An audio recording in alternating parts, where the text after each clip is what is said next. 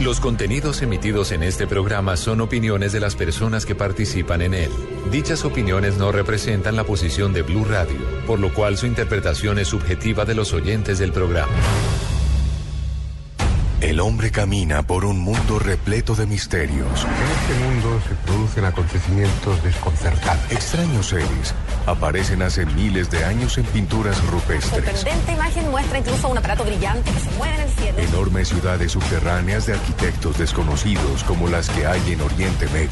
En tierra le ordenaron que nunca dijera nada sobre lo que había visto. Un sinfín de pruebas que hacen que nuestra vida se convierta en un viaje hacia lo desconocido. La fantasmagórica de un espíritu mirando su propio cadáver. Blue Radio abre un espacio para la investigación de fenómenos sobrenaturales. Uno de los astronautas se acercó al cráter y dijo, ya están ahí. Para que repasemos los hechos más insólitos de la historia, para que nos adentremos en las nuevas fronteras de la ciencia. Formado por un equipo de periodistas que les llevará hasta lo inexplicable. Luna BLU, periodismo de misterio en la radio colombiana. Luna BLU, por Blue Radio, la nueva alternativa.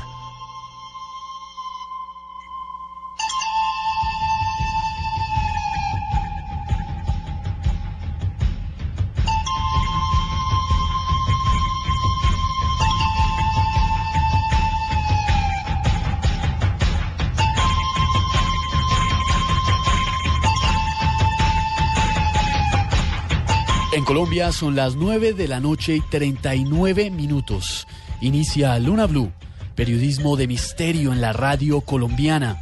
Se abre la puerta del misterio de lo sobrenatural desde Bogotá y hasta Medellín, hasta Cali, hasta Barranquilla, en Cartagena, también en Bucaramanga, en Armenia, en el norte del valle, en Tunja, en Neiva, en Villavicencio, en todo el país y en todo el mundo también, a través de bluradio.com y de las aplicaciones en sus teléfonos móviles. Y esta noche, para iniciar semana y hablar del misterio de misterios de nuestro país.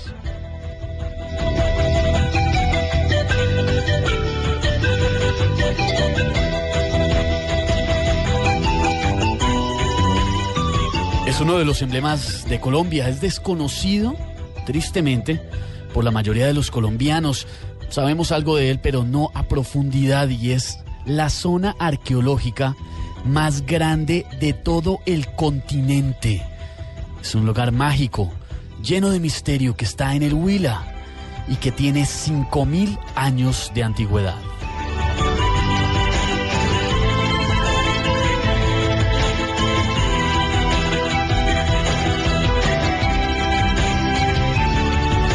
Estamos hablando posiblemente de 3.300 años antes de Cristo.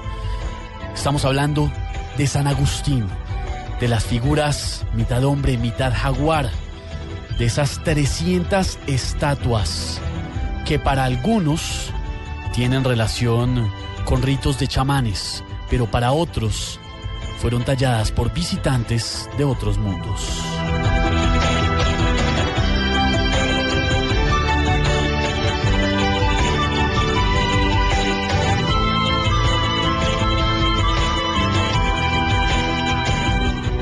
Además de las figuras de las que hablamos, mitad hombre, mitad jaguar, que han dado de qué hablar y que están en la mente de arqueólogos, de investigadores que todavía no logran descifrar ese misterio, hay imágenes todavía más extrañas que se encuentran en San Agustín, en el Huila de nuestro país.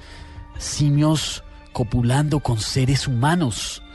Imágenes y símbolos muy complejos que nos hablan de la Atlántida, que nos hablan de misterios que todavía no hemos podido resolver y que esta noche vamos a develar en Luna BLU.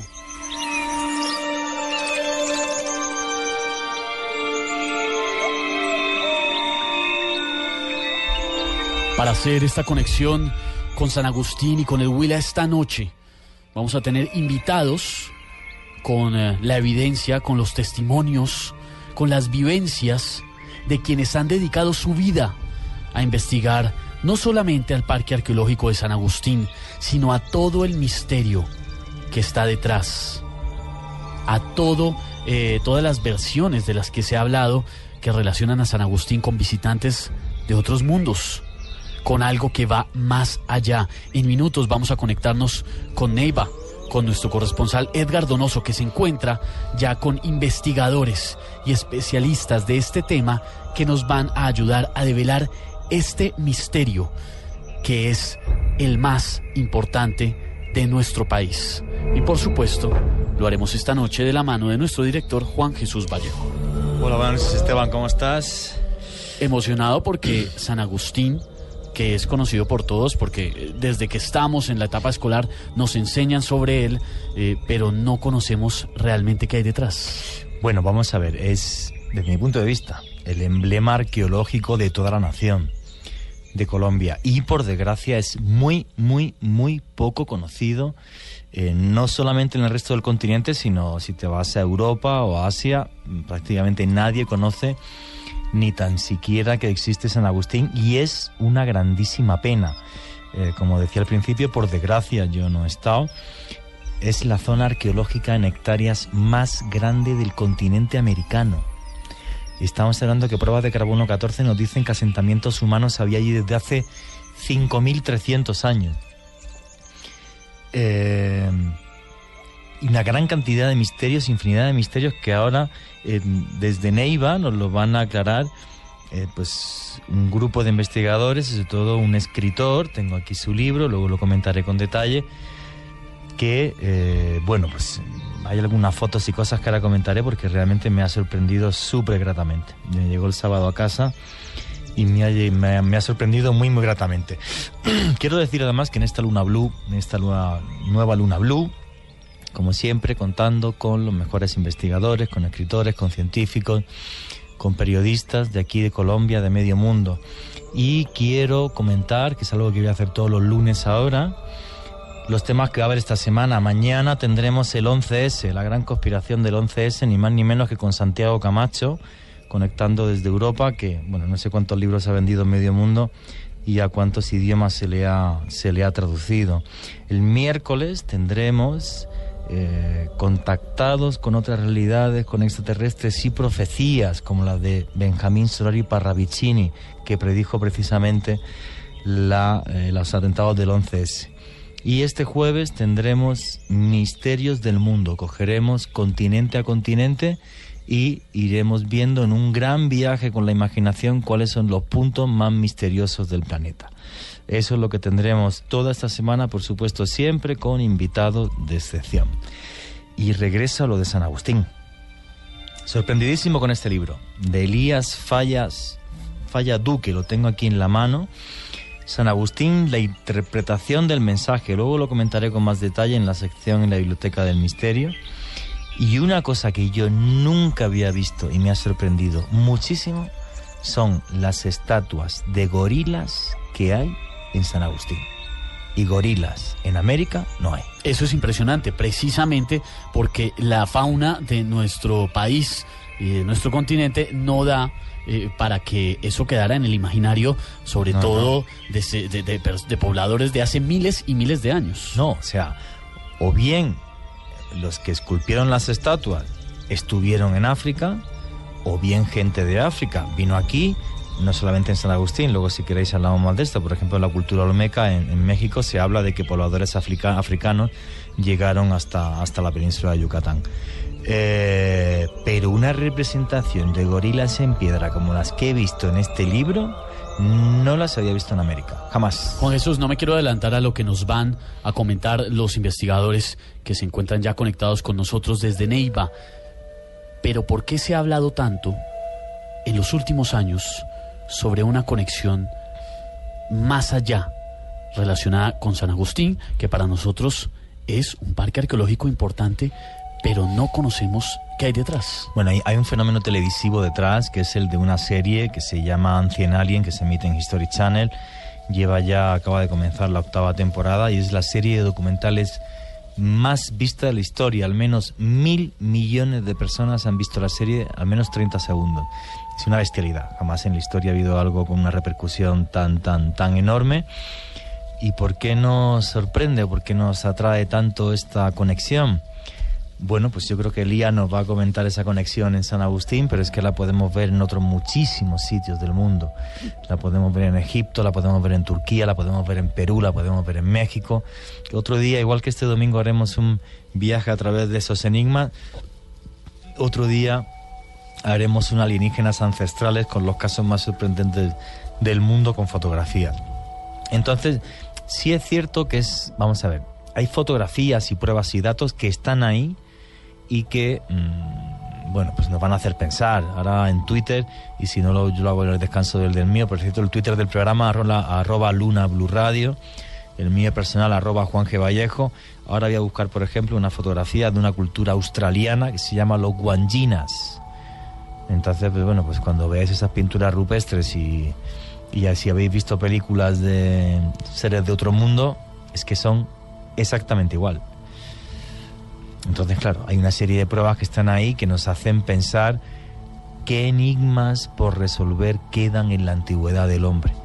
Aunque en este caso, y yo pienso que los invitados que tenemos en Neiva nos lo van a aclarar mucho mejor, no estamos hablando de Australia, ni de Perú, ni de México, no, aquí en Colombia.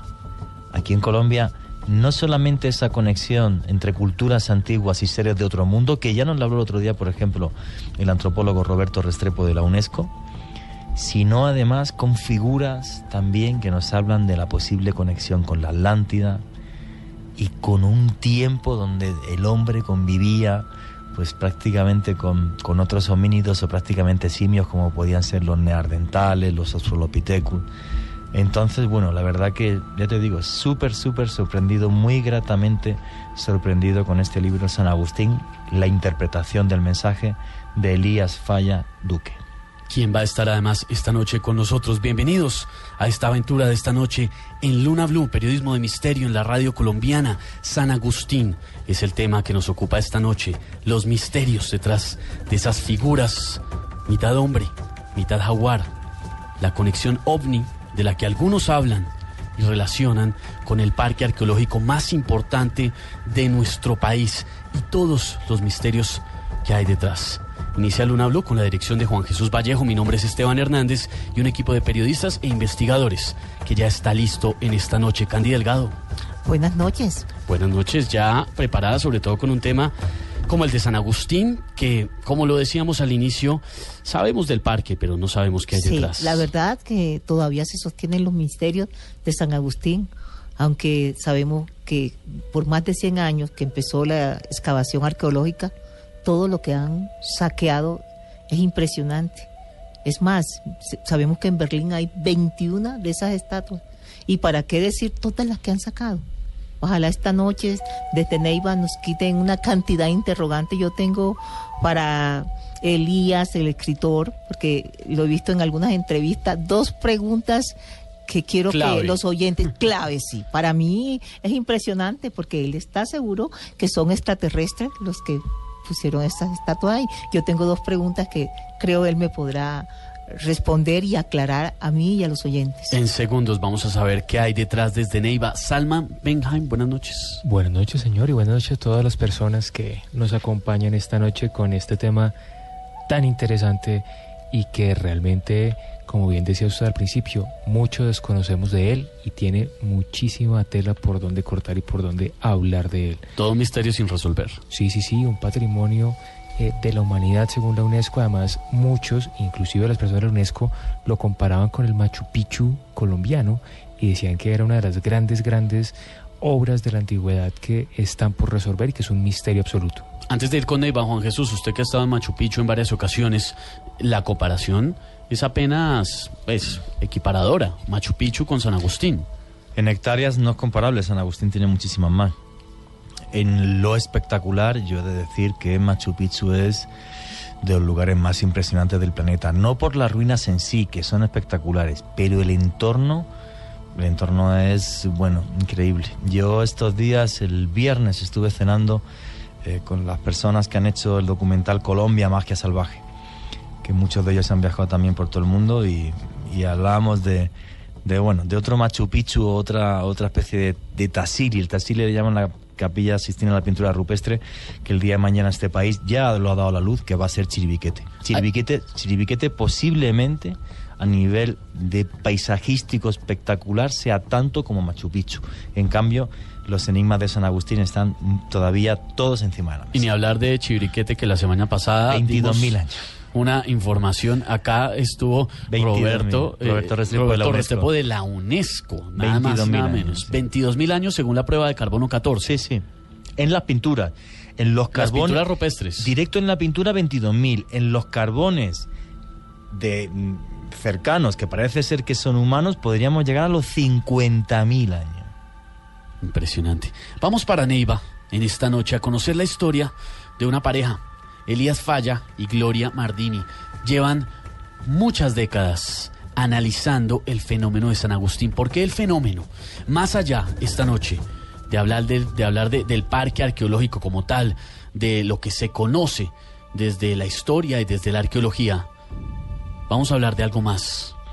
Y va a ser Elías en unos minutos quien nos cuente, según él, qué hay detrás. Como siempre en Luna Blue les traemos a los invitados, a los analistas, a los testigos, las evidencias, y al final van a ser ustedes quienes decidan en qué creen y en qué no. Saludamos esta noche a Edgar Donoso, nuestro corresponsal en Neiva, que ya está con nuestros investigadores. Edgar, buenas noches y gracias por trasnochar con nosotros en Luna Blue. Hola, compañeros, buenas noches.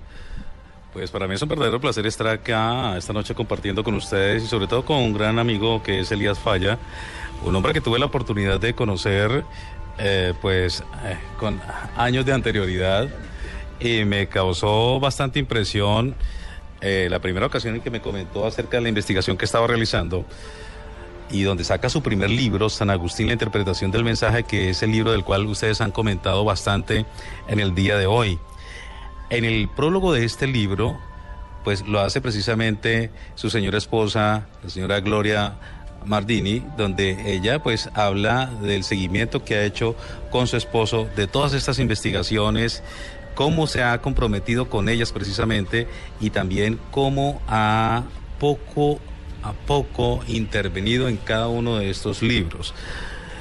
Precisamente don Elías pues me llamó mucho la atención cuando me dice: yo viajé por todo el mundo, he viajado por todo el mundo, conozco las diferentes culturas, pero no conozco la cultura agustiniana. Se da por ir a conocer la cultura agustiniana y lo primero que uno encuentra cuando llega a San Agustín, o lo primero que le muestran los guías turísticos a uno, es el famoso lavapatas. Para hacer una descripción de lo que es la descripción del lavapatas, es una serie de figuras que encuentran, como para describirlo lo más sencillo posible, como una piscina, al parecer donde se bañaban los indígenas en aquellas épocas, llenas de figuras, pero él se concentra en estas figuras y encuentra que allí está reflejado un mapamundi, y cuando encuentra ese mapamundi comienza a desenlazarse una serie de figuras que él comienza a descubrir cada uno de esos detalles. Precisamente don Elías comienza a explicarnos todo esto, a mirar cada una de las figuras que tiene el Parque de San Agustín y encuentra una serie de situaciones que hoy día nos llevan a pensar, o lo llevan a pensar a él, que en San Agustín está básicamente el origen del mundo. Hasta allá va su investigación y sus propuestas. Y tengo el gusto de presentarlo esta noche, don Elías. Bienvenido a nuestro programa Luna Blue. Gracias, Edgar, le agradezco mucho. Y agradezco a Juan Jesús Vallejo y a Esteban Hernández esta invitación. Muchas gracias, Juan Jesús. ¿Cómo inicia? Pues yo he hecho esta introducción, pero básicamente, ¿cómo inicia usted esta investigación? ¿Cómo comienza esta inquietud? Yo, luego de recorrer Europa, África, Asia y conocer culturas, llego a San Agustín arrepentido de no haber ido antes, pero me sirvió mucho porque me quedé prendado, me quedé pegado del lavapatas. Y hasta mediodía duré ahí pegado dándole vueltas por todas las caras, hasta que encontré que se encontraba allí, estaba ubicado el mapa de el África. Y yo no podía creer que una cultura indígena fuera capaz de realizar un mapa del África en como casi un 90% de precisión, de igual. Sin embargo, me entró la curiosidad y dije, bueno, pues si es el África, en el norte debe estar Italia, la bota itálica, y allí la encontré, un poco más gruesa, menos erosionada que la de hoy. Pero para salir de dudas dije, a la izquierda tiene que estar la bota itálica, y encuentro la bota itálica fraccionada, pegada a África. No se había desprendido, pero la ciencia dice que la península ibérica se desprendió de África y se pegó, que es la misma constitución geológica, y al estrellarse contra Francia forma los Pirineos. Continúo mirando esto y veo que el mapa está en una paz geológica increíble, no como está ahora, lleno de cordilleras y volcanes y todo eso. Es mucho más suave, mucho más agradable. Y empiezo a ver que todo se convierte en el Pangea, cuando toda la tierra estaba unida y el resto era mar. Pero sin embargo habían unos pequeños canales, océanos, eran los que diferencian y marcan la división entre los continentes. Me pongo a estudiar y veo que los Andes y las cordilleras más jóvenes, como los Himalayas y todas ellas, nacen hace 165 millones de años. Entonces llego a la conclusión, deduzco que si hace 165 millones de años hubo alguien capaz de reproducir el planeta como se encontraba antes de la separación de los continentes, estas personas tienen que tener más de 200 millones de años, algo que va en contra de la ciencia. Luego, si nosotros desde hace 165 millones de años hasta hoy hemos evolucionado y ya estamos llegando a Marte y queremos regresar a Marte porque allá vinimos precisamente, dentro del lavapata se encuentran 4 figuras en una piscina, que es un mico, un señor que tiene 9 plumas en la cabeza, un humano, y luego una señora con sus piernas abiertas, y en medio de sus piernas está la cara de un goriloide, porque ni es gorila ni es humano. Don Elías, que se nos echa la hora encima para el que viene el informativo, está haciendo usted una disertación súper entretenida y estamos todos súper pendientes a la charla que nos está dando, porque bueno, lo que tengo muy claro, y he estado viendo la fotografía en su libro de la fuente del lavapatas, sí, es que efectivamente, o sea, se correspondería lo que hay en el suelo con el grabado del suelo, con el mapa de la Pangea, que es cuando todos los continentes están unidos y hay un solo mar, y cuando esa Pangea empieza a romperse hace 165 millones de años. Lo vamos a dejar ahora por ahí hasta que empiece la noticia dentro de muy poquito, porque yo pienso que tanto los oyentes como nosotros, ahora mismo aquí en el estudio, tenemos infinidad de preguntas, pero lo que tengo muy claro es que lo que está haciendo usted es ponernos encima de la mesa que San Agustín luego nos comentará sobre esa posible conexión con seres de otros mundos, pero además las rocas, las piedras de San Agustín, lo que hacen es ponernos encima de la mesa, develarnos un conocimiento muy antiguo que pensábamos que se había perdido. ¿Es así, don Elías? Correcto. Pues esta noche vamos a conocer cuál es el misterio detrás de San Agustín, cuál es la realidad detrás de esa inteligencia superior y de ese conocimiento que tenía una cultura indígena que, hombre, tendría que haber viajado a través del mundo para conocer y para haber plasmado lo que podemos encontrar en el parque arqueológico más importante de nuestro país, pero un lugar que encierra secretos y que encierra misterios y una conexión que vamos a conocer esta noche. En segundos continuamos con esta comunicación desde Neiva con una pareja de expertos que ha dedicado su vida a entender qué es lo que hay detrás del misterio de San Agustín en el Huila, aquí en nuestro país. Es el área arqueológica más grande de todo el continente y tiene un secreto que esta noche vamos a develar aquí en Luna BLU. Ya viene la información, voces y sonidos con Juan Camilo Maldonado, que ya está aquí preparado, y en segundos en Luna BLU continuaremos develando este misterio. Los contenidos emitidos en este programa son opiniones de las personas que participan en él.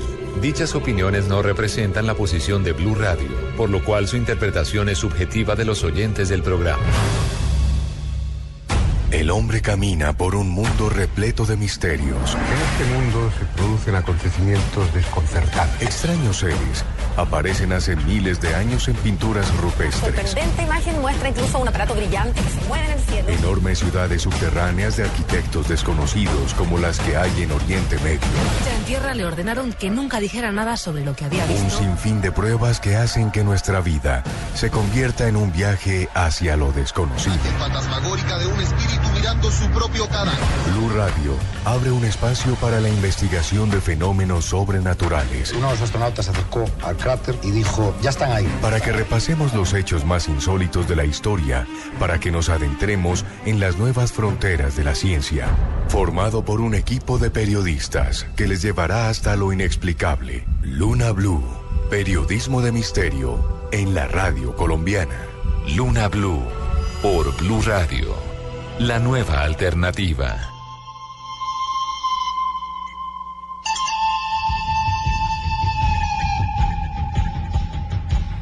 10 de la noche, 12 minutos. Continuamos en Luna BLU, periodismo de misterio en la radio colombiana, y esta noche develando el secreto que hay detrás del parque arqueológico más importante de nuestro país y el más grande en extensión, en hectáreas, de todo el continente americano. En San Agustín, en el Huila, en esas imágenes, en esas formaciones, mitad hombre, mitad jaguar, en ese lugar hay secretos que no se conocen y que esta noche estamos develando. Sí, ahora mismo en el Twitter, en @JuanQueVallejo, y creo que tú también lo estás retuiteando, en @LunaBluRadio, acabo de poner la fotografía del libro San Agustín, la interpretación del mensaje de Elías Fallaluque, la fotografía donde se ven claramente una especie de gorilas que además serían como hermanos siameses, una cosa me ha parecido súper extraña y súper curiosa. Lo podéis ver ya en Twitter y ahora iremos subiendo más fotografías de San Agustín, fotografías muy enigmáticas. Y don Elías, pues nos dejó usted perplejos diciéndonos que en la fuente de Lavapatas estaba ni más ni menos que la Pangea, el continente primigenio dibujado y esculpido, el continente primigenio que había hace 165 millones de años. ¿Qué más enigmas hay en esa fuente? ¿Qué más enigmas investigó usted? ¿Cuál es la simbología que tenemos justo por encima de esa Pangea de hace 165 millones de años? Sí, allí se encuentra dos continentes perdidos, la Atlántida y la Lemuria. La Atlántida se encuentra ubicada frente a las costas de España, algo de Inglaterra, Estados Unidos y África. Hicimos el levantamiento topográfico, entonces hicimos un cálculo muy irregular, pero nos dio aproximadamente 11.560.000 kilómetros cuadrados, siendo que Australia tiene 7.600.000. Luego pasé a interpretar las figuras de las 4 figuras que están de frente cuando uno se coloca al frente para poder ver el África y todo el Pangea en su orientación. Entonces hay un sitio especial de la fuente donde uno se para. Como se ve en la foto ahí, pues se nota la ubicación de la foto para mirar todos los continentes. Entonces allí hablé de 4 figuras. El mico, que tiene un rabo a la altura de la cabeza enrollado al lado derecho. El señor, que no sabía quién era en ese momento, pero que trae 9 plumas. Tiene una cara cuadrada, unos pómulos anchos, un cuerpo más o menos no calculado. Eso se me ha ocurrido últimamente porque allí hay unas estatuas más altas de 2 metros y pico. Y la más alta del obispo, pero está partido en 2, que es de 4'14", pero es una cesárea entre una señora y sacando el niño con rabo, pero la explicación es que yo pensé Mejor regreso. El lavapatas. Tenemos un mico, en orden. Tenemos el señor con las 9 plumas. Eso es. Acá.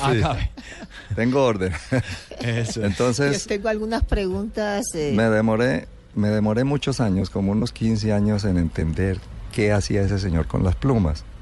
Pero también había a su lado derecho 7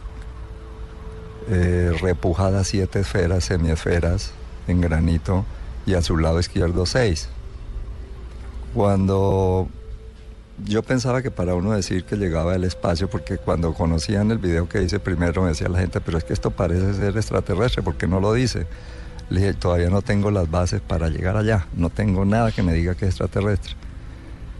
Por alguna época, como a los 15 años, me hice la pregunta, ¿quién dominó el espacio aéreo durante millones de años? Pues había sido la pluma. Las aves. Entonces este señor trae 9 plumas y nosotros tenemos 9 planetas. Entonces ya se me empezó a ver.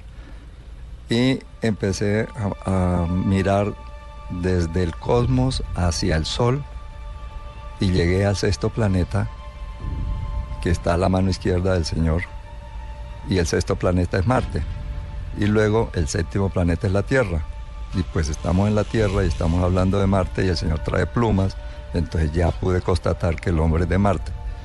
Ahora con mi tercer libro, que se llama Extraterrestres, Cromosomas, Transfusiones y Tipos de Sangre, llegué a la conclusión de que ese ser de Marte tiene sangre tipo O, porque allí hay unos orangutanes y un goriloide que llaman los siameses en la mesita C, y el orangután y los chimpancés traen tipo de sangre A. El tipo de sangre de los marcianos es A. El tipo de sangre de los venusinos es O. Pero ahí nos ha dado usted un salto. Vamos a ver. Sí. Tenemos la fuente de la... Ha dado usted un salto de fe. Pero vamos eso es. Y hemos pasado de lavapatas a Venus y nos hemos perdido en la mitad. Sí. Vamos a ver. Yo quisiera... Porque está Marte ahí, porque estoy hablando del marciano. Yo he visto algunas de tus entrevistas y precisamente me causó una gran curiosidad lo que la gente llama la fuente, despectivamente lavapatas, y pues explicabas muy bien el hecho de que era como una vista del espacio. A mí me queda la preguntita, la primera, la vista aérea, sí. La primera pregunta, ¿esculpieron lo que bebían ahí o los extraterrestres exactamente la Pangea?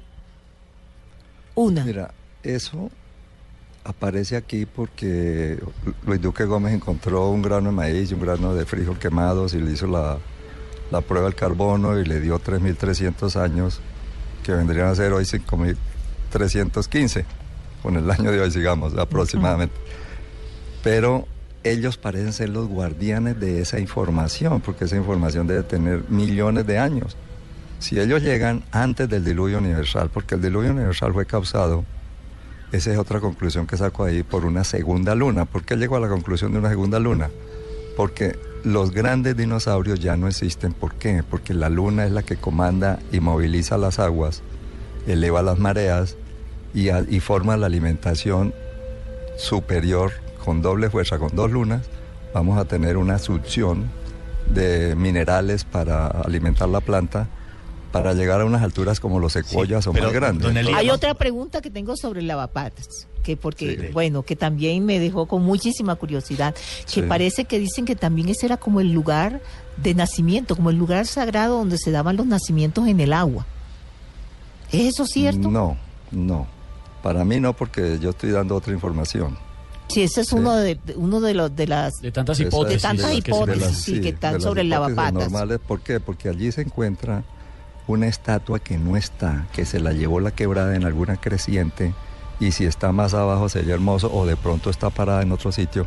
Allí no quedan sino las patas, los pies del Señor, y uno se puede acostar allá y pone los pies encima de ellos y uno cabe allí encima.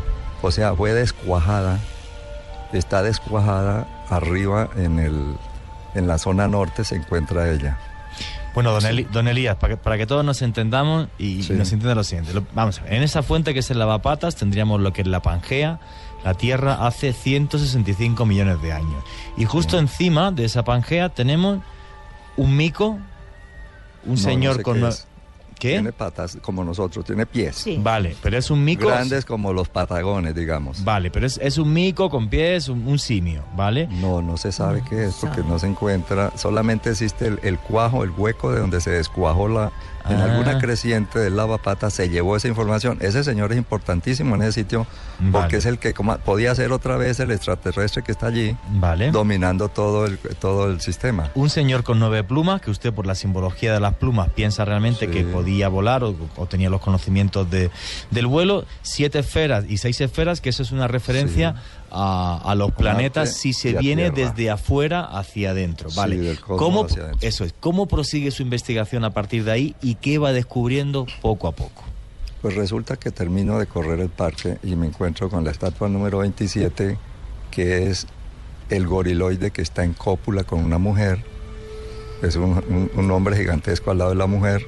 La mujer puede ser de, digamos, 1,50 o 1,30 de las indígenas de antes. Y este animal es grandísimo. Y tiene un rabo gruesote envuelto en medio de las paletas hacia la derecha. ¿Qué sucede? Que como a nosotros la humanidad nos fascina la herencia, la genética, siempre vivimos observando eso, pero cuando la vemos allá en estas figuras antiguas y todo no lo creemos. Entonces, ¿qué está haciendo ese señor ahí con esa señora en posición de cópula, con un rabo envuelto a la derecha, igual que el mico que hay en el lavapatas? Y tiene el rabo a la altura de la cabeza, quiere decir que lo tiene en medio de las paletas porque ya en su cruce hubo una reducción del tamaño del rabo. Sí, ¿Cuál es la otra pregunta? Sí, no, simplemente que la fotografía, ahora la pondremos en Twitter, del gorila copulando con la mujer también es súper clara. Salman Benjamin, ¿quieres hacer una pregunta? Sí, señor Elías, mire, hace más o menos como unos 100 años fue que empezaron como las excavaciones arqueológicas muy profundas y muy dedicadas a todo el tema de San Agustín y esa área que tiene tanta información, pero pues obviamente antes habían llegado otras personas tratando de averiguar cosas. Hace un momento hablaba del Alto del Lavapatas y entiendo bien que este es un punto bien estratégico que lo comunica a uno con otro alto que es el Alto de los Ídolos. Y Agustín Codazzi decía que tal vez existía una ruta sagrada entre esas estatuas. ¿Usted pudo identificar algo de eso en lo que ha estudiado y en lo que ha visto? Sí, yo he seguido esa historia porque allá dice que siempre existen unos túneles y que hay algunos que me han dicho 3 señores que conocen la boca de un túnel. Sin embargo, para otra entrevista que tuve, otra visita que hice a San Agustín, uno de los guías me comentó que de un momento a otro llevaban 3 días de invierno y se defondó la mesita B. Y se hundió como 1,50 y que entraron a mirar allá y que eso iba con rumbo hacia lo que yo llamo el platillo volador, que está representado por el español José Pérez de Barrada, el antropólogo que hizo eso. Levantó con curva de nivel y con orientación norte-sur. Y entonces ese mismo, él dibuja en esa época, en la figura número 57 que ustedes pueden ver en el libro, cómo dibuja Pérez de Barrada un platillo volador. Y él no tenía ni idea de eso, él está haciendo un levantamiento y dice cómo encuentra el montículo, porque lo que se cree es que estos señores cubrían los montículos para preservarlos. Cuando llegaron los españoles allá encontraron selva y árboles con selva de 1000 años encima. Sí. La otra pregunta.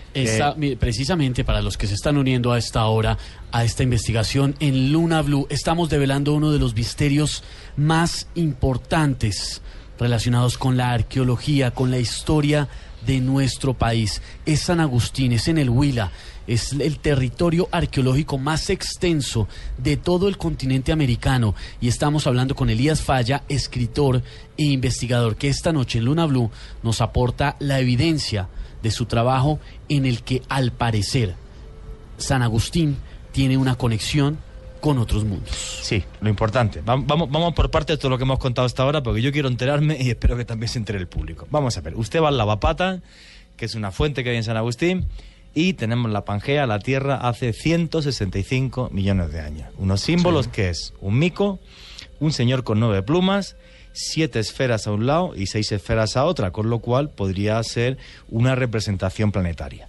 Usted me dice que prosigue su investigación y lo siguiente que ve, que le impacta, que realmente a mí también me ha impactado mucho ver la fotografía, es un gorila que está copulando con una mujer. ¿Qué significa para usted ese gorila que copula con una mujer? Como encuentro en la parada otra figura que usted puede ver que tiene un niño y tiene ya un rabo más corto, ya no lo tiene enrollado a la derecha, sino que tiene un rabo cerca de en las piernas, ¿sí?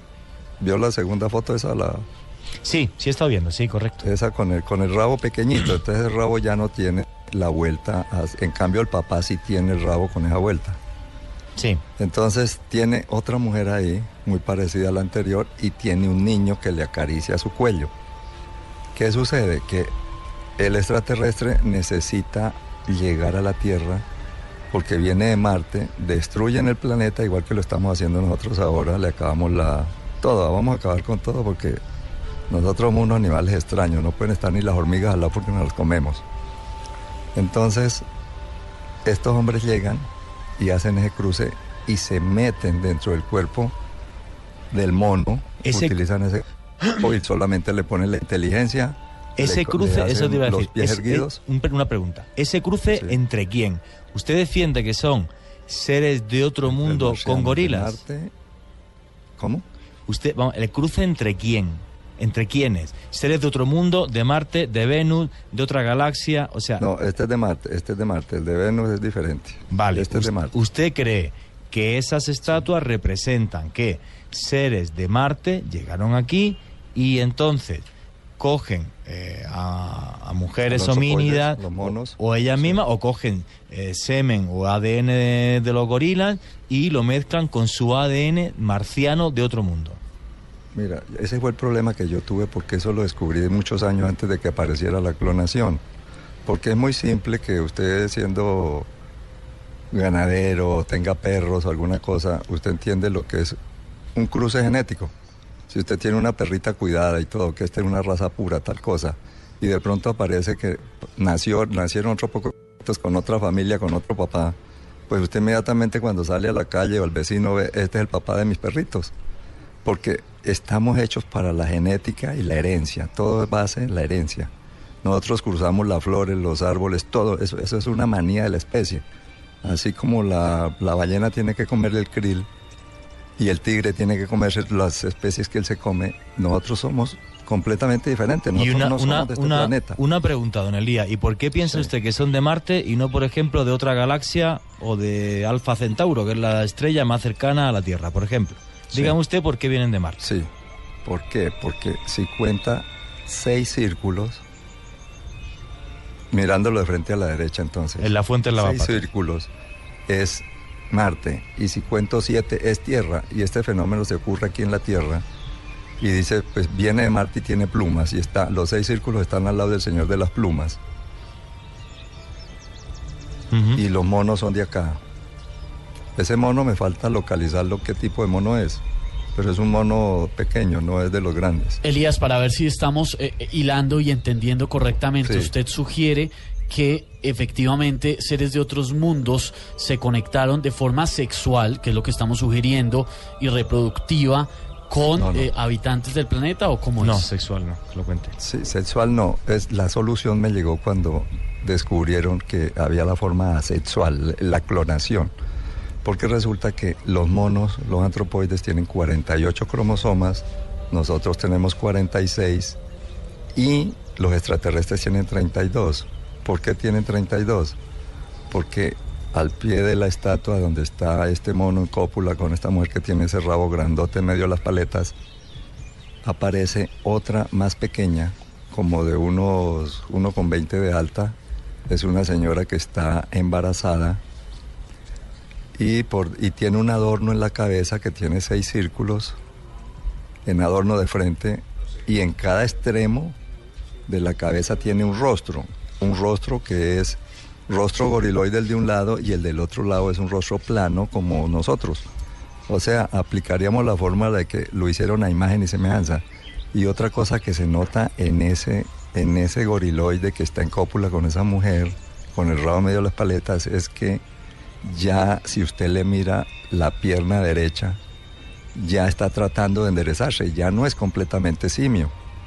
Es algo que se observa ahí, para los genéticos ya notan la diferencia.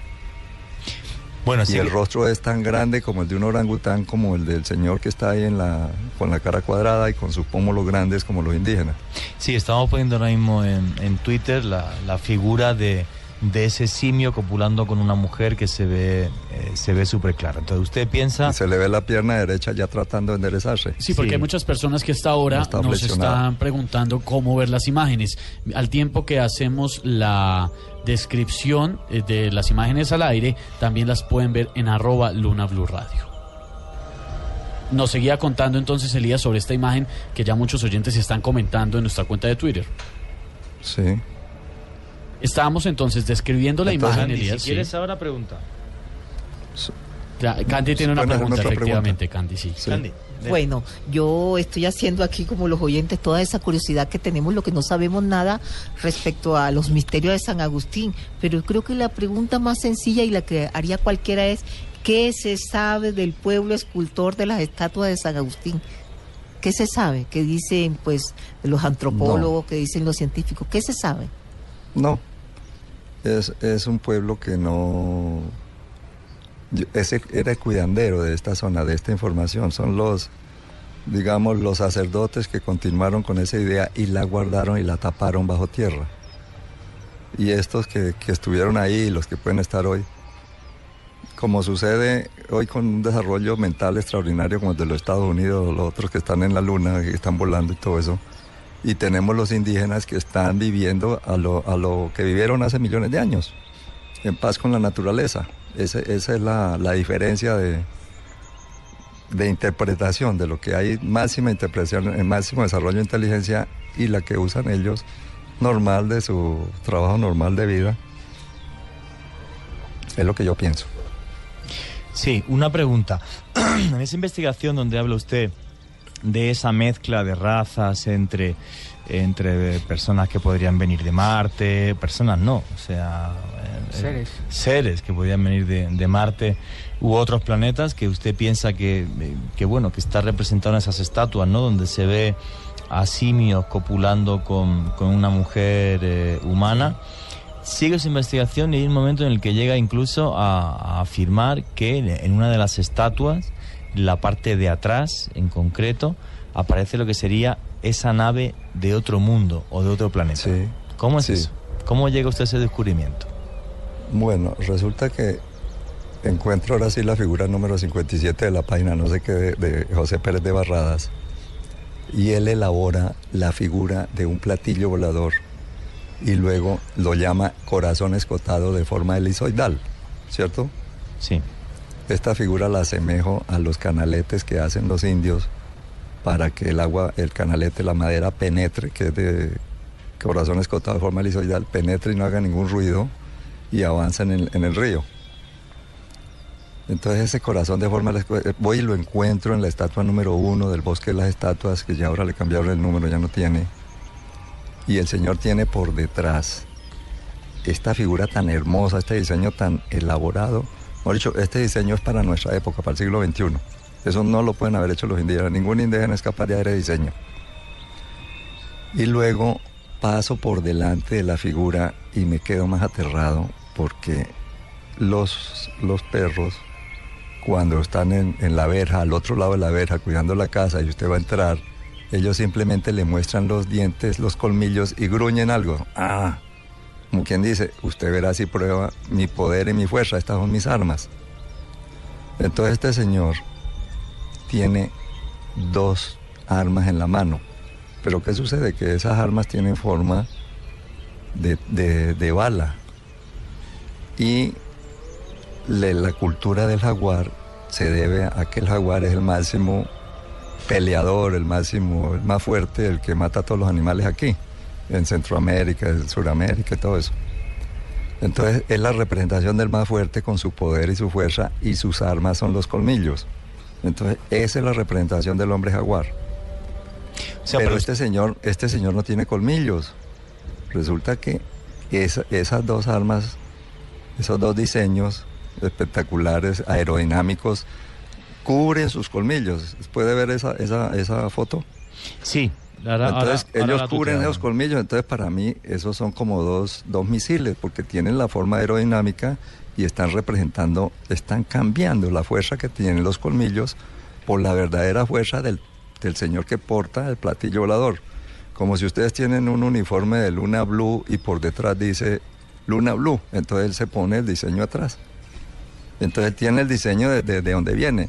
Yo digo que ese señor no debe estar en el bosque de la estatua, sino que debe estar allá en la mesita B, dentro de la nave espacial que tiene ahí, en corazón escotado de forma helicoidal, porque lo tiene en la espalda y está representado allá posiblemente a una escala inferior o de tamaño normal.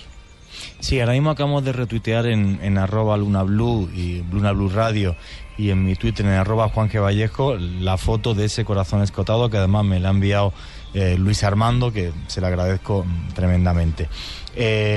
Vamos a ver, ¿usted piensa que en la figura donde aparece ese corazón escotado sí, sería, digamos, uno de los jefes o el comandante de la nave, por decirlo de alguna forma? Sí es cierto que lo que tiene son dos bastones, que pueden ser dos misiles, o simplemente el tener el bastón de mando es tener el poder. No es necesario tampoco que fueran misiles. Pero es que observe que no tiene colmillos. Es el único que no tiene colmillos. No se le ven colmillos, correcto. Es que sus armas, el colmillo es un arma. Sí.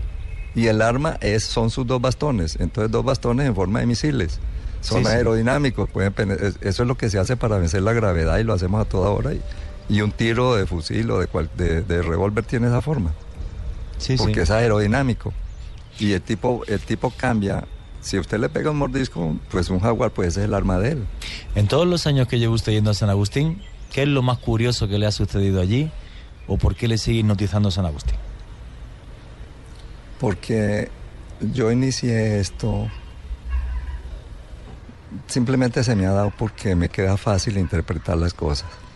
Llegué a la pirámide de Egipto, a la de Keops, y encuentro una puerta secreta que aún todavía deseo abrir y que no he tenido la plata para hacerlo ni las conexiones. Entonces creo que llego a San Agustín y puedo interpretar esas figuras, pero las trato de interpretar de la manera lógica y consecuencia, no con barbaridades que le explican a uno los que interpretan eso porque no tienen lógica, ¿sí? Si no tiene lógica, yo tengo muchas cosas que no he podido entender aún y no puedo decirlas porque no tienen lógica. Cuando yo le encuentro la lógica y me hallo en que nosotros somos genéticos, somos de la herencia. Si tenemos por lo menos sabemos quién es el papá de Obama y la mamá mirando a Obama, ¿cierto? Sabemos quién es el papá de una mula porque vemos un caballo y un burro. Entonces sabemos genéticamente y todos los días vemos y decimos, ve, mi bebé sacó los ojos del abuelito, sacó el pelo de la abuelita, sacó los cachetes, sacó los labios, sacó todo de los ojos, todo lo vemos, todos los días estamos en ese trabajo, ¿cierto?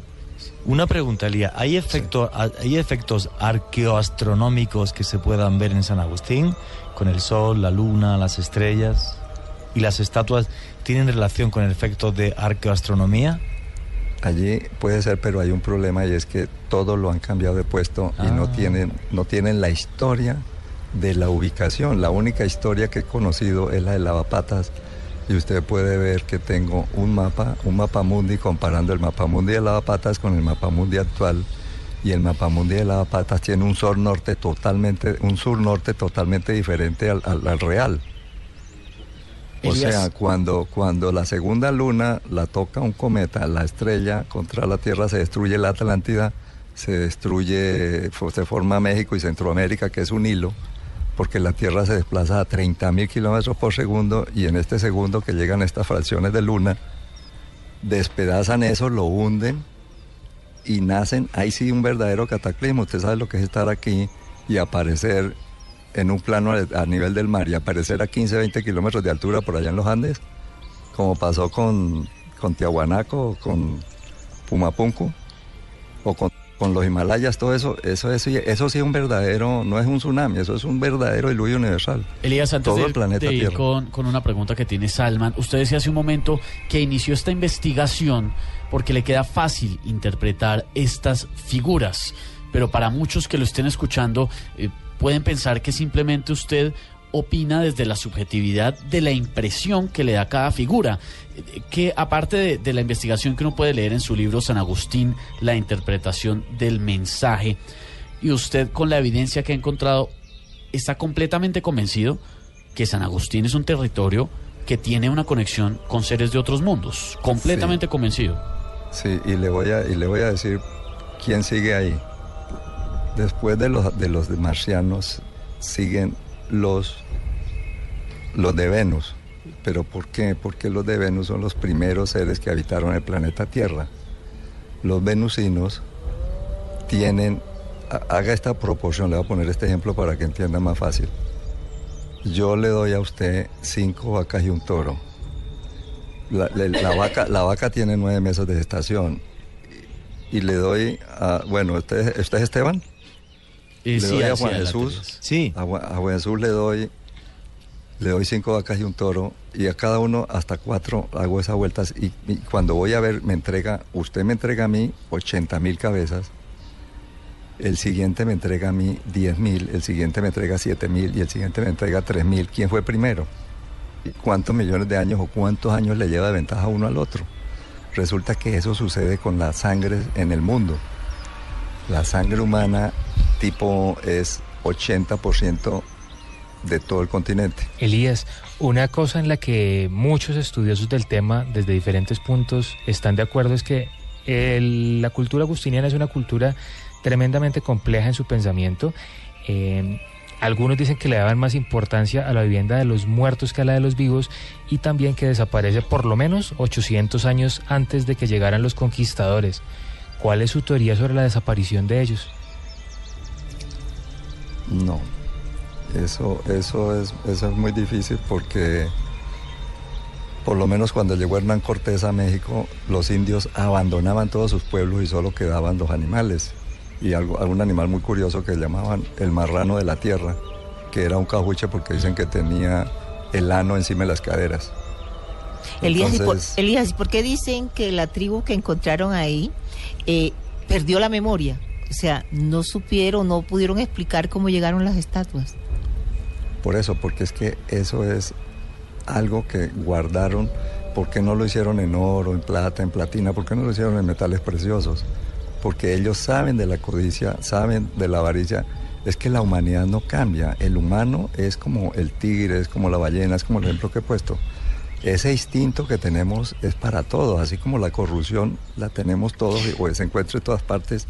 Todos podemos llegar a esa tentación. Elías, hay muchas personas que a esta hora, a través de @Luna BLU Radio, nos están enviando una cantidad de preguntas relacionadas con lo que hablamos esta noche, con esa misteriosa y aparente conexión que habría entre San Agustín y entre seres de otros mundos. Y hay muchos que nos preguntan en @Luna BLU Radio de dónde es que provenía tanta sabiduría que al parecer podrían tener los pobladores de San Agustín. ¿De dónde viene todo este conocimiento? Si pues no fue una cultura que al parecer se haya movilizado por varias partes del planeta.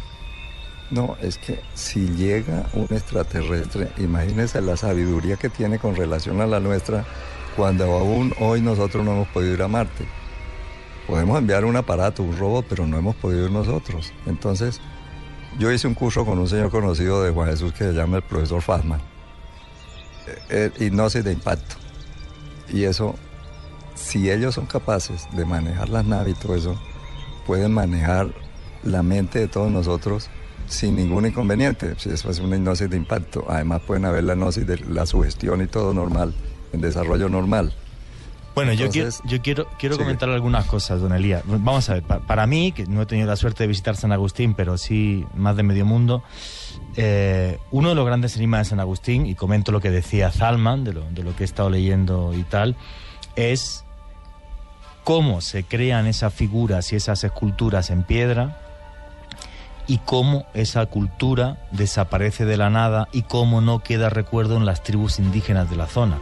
Eso me parece maravilloso. Me recuerda muchísimo, en cierto sentido, a la cultura maya.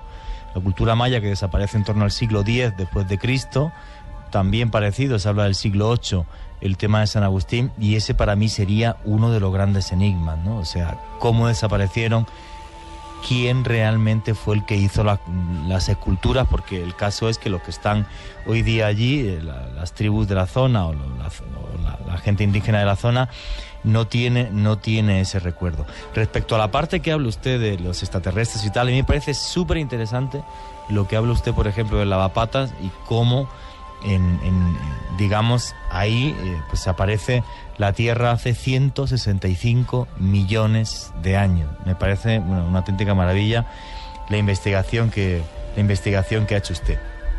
Y luego también me parece maravilloso, pues yo la primera vez en mi vida que había visto esa figura donde aparecen los gorilas y mezclándose los gorilas con lo que parece ser una mujer humana, ¿no? Y ahí ya nos metemos en las teorías de Ancient Alien y las teorías de los alienígenas ancestrales y demás, que nos hablan, por ejemplo, en otras culturas del mundo, como es, por ejemplo, en la antigua Sumeria, los Anunnaki, los que bajaron del cielo a la tierra y se mezclaron con las hembras que había aquí. Si nos vamos a la Biblia, y bajaron los ángeles y se mezclaron con las mujeres más bellas.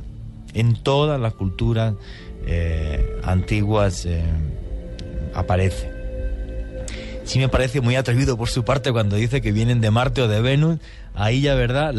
Con sinceridad le digo, llevo muchos años investigando y me parece súper respetable su teoría, me parece súper respetable, pero ya que vengan de Marte o de Venus, a mí, por ejemplo, personalmente, me cuesta. No digo que no tenga usted razón, ni muchísimo menos. Pero para intentar ir dando conclusiones sobre esto, usted ha dedicado su vida a San Agustín, y ahora quiero que hagamos cada uno una conclusión cerrando esta noche el programa. Entonces, en unos pocos minutos, por favor, don Elías, ¿nos puede usted decir por qué todos los oyentes que tenemos esta noche tienen que ir a San Agustín?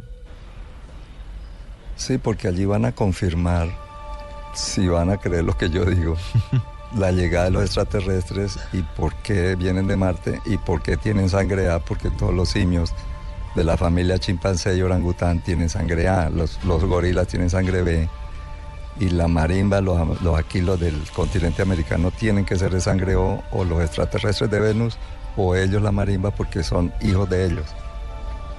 Elías, a través de @Luna BLU Radio, Manuel Rodríguez nos pregunta lo siguiente: al momento de cambiar el orden de las estatuas, ¿se perdió la aparente conexión con los extraterrestres? Nos pregunta un oyente. No creo que eso lo haya cambiado, pero lo que sí cambia es la información para nosotros. Yo quisiera ponerle orden a eso, ¿sí? Mostrar cómo hacen el cruce de ese goriloide que está con esa señora, y luego cómo tiene, desde la piscina ya, desde el lavapatas, todo en orden, y cómo llega a tener hijos, y luego cómo llegó a representar que llegó a Marte, que es el sexto planeta. Son 4 rocosos y hay 4 tipos de sangre en el mundo: la O, la A, la B y la de Cristo, la AB. Elías, ¿alguna vez en su vida usted ha tenido, aparte de su investigación, por supuesto, algún tipo de evento o situación en la que se haya conectado con seres de otros mundos? Solamente uno, cuando tenía la niña mayor 2 años, en el Espinal. A las 2 de la mañana nos levantábamos todos los días con Gloria y mirábamos al cielo y se venía una luz que se venía agrandando muy rápido, y como al año se nos dio por preguntarle que si eso le hacía daño a la niña, pues que no volviera, y resulta que se despidió. Es una Z como la del zorro, pero a una velocidad increíble, no lo puede ningún avión ni nadie, y salió y no volvió jamás.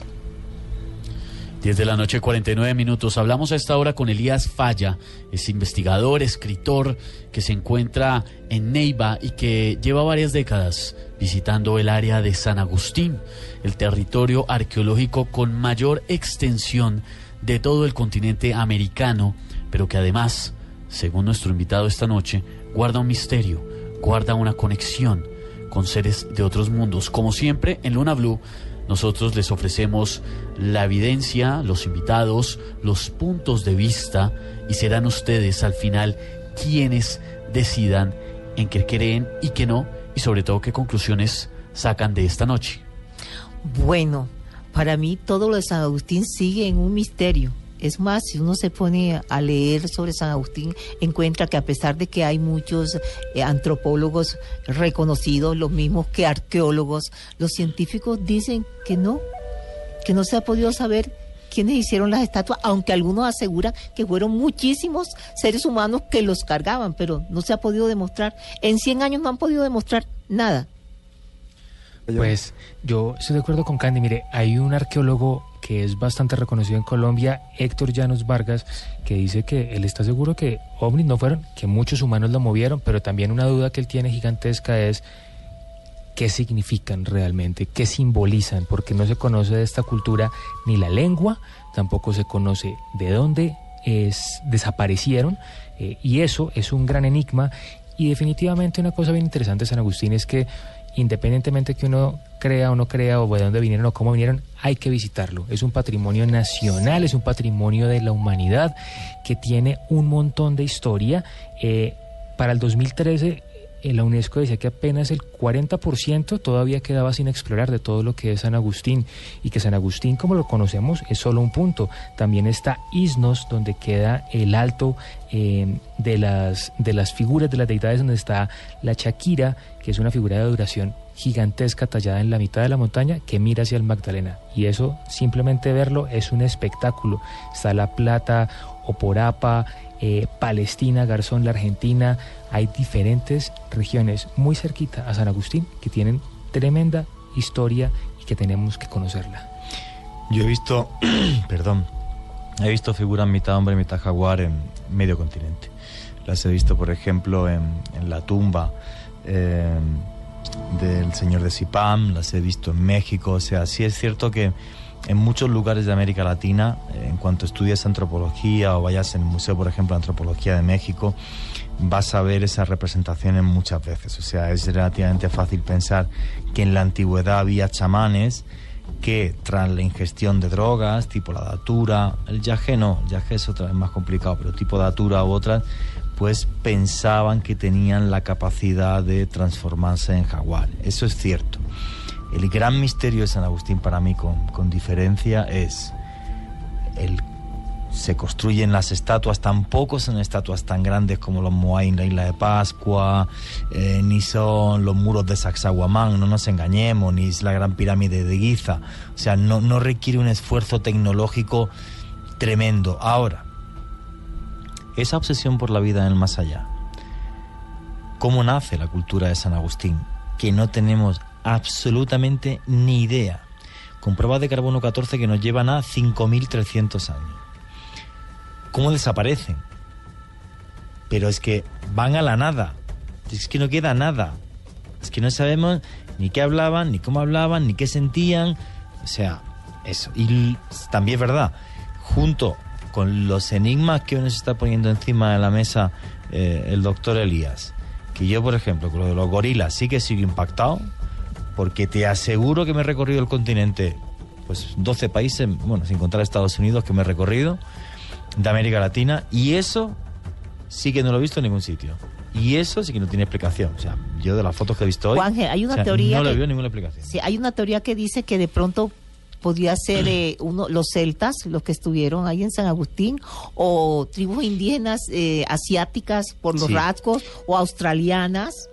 He leído el tema de los celtas, lo estaba leyendo antes y tal. Me parece curioso, pero no le veo. Esa es una de las teorías, sí, que hay muchísimas, pero todo sigue en misterio. Pero yo sí he estado en los lugares que son cuna de la cultura celta, es que he estado allí, aparte de leerlo. No tiene nada que ver. O sea, sí hay una cosa cierta, ¿vale? Vamos a ver, cuando los brasileños llegaron a Angola ya había maíz. El maíz estaba en Angola antes de la llegada de los portugueses. O sea, hubo una correlación entre las costas de Angola y ciertas costas de América Latina. Pues hay un dato más que voy a poner encima de la mesa. Los lacandones de Chiapas, que es una tribu indígena, vale, tienen una célula mutante en la sangre que se llama sieklel. El siekel solamente la tienen los negros africanos y protege contra la malaria, de una forma natural. O sea, que esa molécula haya llegado a la sangre de los lacandones en Chiapas sin que haya habido, con perdón por decirlo así, cópula y sexo de por medio, es prácticamente imposible. O sea, que tribus negroidas africanas estuvieron aquí, incluso hay otra cultura, que es la cultura olmeca, que si veis las grandes cabezas, luego tuitearé alguna, las grandes cabezas enormes tienen rasgos africanos, y bueno, pues es que hay antropólogos mexicanos de los más importantes que defienden que esas cabezas olmecas se parecen tanto porque es que realmente hubo negros en México hace 3.500 años. Entonces, pues bueno, pues esa figura de San Agustín quizás pueden tener que ver con eso, pero aún así son muy extrañas. Y que aparezcan copulando un gorila con una mujer que se ve clarísimo es de las cosas más extrañas que yo he visto a nivel arqueológico en mi vida. Es que San Agustín es todo un misterio. Sí, me dan unas ganas de ir. No es que es todo un misterio, uno no sabe ni qué pensar ni qué concluir. Antes de ir precisamente con la conclusión también de nuestro invitado, que es, por supuesto, la más importante de esta noche, le hemos formulado a través de @Luna BLU Radio una pregunta a nuestros oyentes. Esta noche, desde Neiva, Elías Falla, investigador, escritor, sostiene que San Agustín tiene una conexión con extraterrestres, con seres de otros mundos. ¿Ustedes qué opinan? En segundos vamos a estar leyendo algunos de los trinos, algunos de los que nos dejen en @Luna BLU Radio. Pero antes, para concluir, Elías, en esta noche, en un tiempo brevísimo, porque ha sido muy corto lo que hemos estado con usted, nos ha explicado y nos ha dado su punto de vista sobre una investigación que lleva décadas. ¿Qué es lo último que quiere comentarle a los oyentes de Luna BLU esta noche? Que quiero que les muestren la foto de la negra, que tiene 2 metros con 14 de largo, 20 centímetros de grueso y 65 de ancho, con botas y con un envuelto en las rodillas. Si nos puede usted poner la foto, por favor, en su Twitter, la retuiteamos ahora mismo. Don La Elías. tienen allá en el libro, el libro está, es que no lo he visto ahí. ¿En qué página? No sé, en la última parte está. En la última parte, ahora la buscamos y la tuiteamos. Y lo otro que creo es que creo que se debe a que todos queremos dejar una historia escrita, y por eso los que hicieron eso dejaron la historia para que no se olvide de qué sucedió, pero lo hicieron con simbología. Mira, en la página 233. Muchas gracias. Ahí pueden ver la africana. La vamos a tuitear en unos segundos en @Luna BLU Radio para que nuestros oyentes sigan opinando y comentando sobre lo que nos ha hablado esta noche Elías Falla, que sin duda y por supuesto es un punto de vista muy interesante, que nos habla de una conexión en el territorio arqueológico más extenso de América y que además está en Colombia, un sitio al que sí o sí hay que ir, aunque sea para sacar un punto de vista sobre eso. Yo le quiero agradecer a Elías sobre todo por una cosa. Yo admiro a toda la gente que dedica su vida a investigar, y en este caso a investigar algo que pienso que es parte del alma de Colombia. Un alma de Colombia que por desgracia es muy poco conocida fuera del país, y eso es muy penoso, y además lo voy a decir con toda la sinceridad del mundo. Tú te vas a Fitur, que es la segunda feria más importante de turismo del mundo. Yo he estado yendo durante más de una década y está genial que se venda el Caribe colombiano, pero eso sí que no lo tiene ningún otro país del mundo. O sea, las estatuas de San Agustín, o sea, la riqueza de esa cultura, de ese lugar, la belleza. Yo no he tenido la suerte de estar, pero me han dicho que es tremendamente espectacular. Es única. En cambio, en turismo de Colombia se ha promocionado súper poco, muy poco, y eso sí es una reflexión que deberían hacer. Eso es importante, que potenciemos todo lo que tiene San Agustín para que mucha gente lo visite, como visitan Machu Picchu, como visitan otros sitios importantes desde la historia y la arqueología de nuestro continente. Pues San Agustín también está esperando para que desde ya los que estamos, sobre todo los colombianos, seamos los primeros en visitar esta joya arqueológica, y sobre todo con esta investigación que nos ha traído Elías Falla en esta noche sobre la posible conexión de seres de otros mundos con el parque arqueológico más importante de nuestro país. Elías, muchas gracias por habernos acompañado esta noche en Luna BLU. Ha sido un placer, le agradezco mucho, y quiero darle las gracias a Javier Roa y a Juan de Jesús Vallejo. Muchas gracias. Este rato que nos ha dado. Muchísimas gracias a usted. Gracias a usted por acompañarnos, gracias también a Edgar Donoso, nuestro corresponsal en Neiva, que también ha hecho parte de esta noche en la que, Juan Jesús, quedan abiertas muchísimas preguntas. Lo que tengo muy claro es que habrá más programas de San Agustín porque hay una gran cantidad de incógnitas que están todavía encima de la mesa y esa es la maravilla del misterio, ¿no? Que todos los días cuando hablamos de misterio aprendemos un poquito más y nos dan unas ganas de viajar y seguir investigando tremendas. Usted que ha escuchado esta historia en esta noche, cuéntenos qué opina en @Luna BLU Radio, nuestra cuenta de Twitter, y súmese a esta conversación en el programa de misterio de la radio colombiana. Ya llega Oscar Murcia López con toda la información en voces y sonidos, y en segundos más de Luna BLU. En momentos, más mensajes de los sueños con Candy Delgado. Con Salman podrá mejorar su calidad de vida en el confesionario.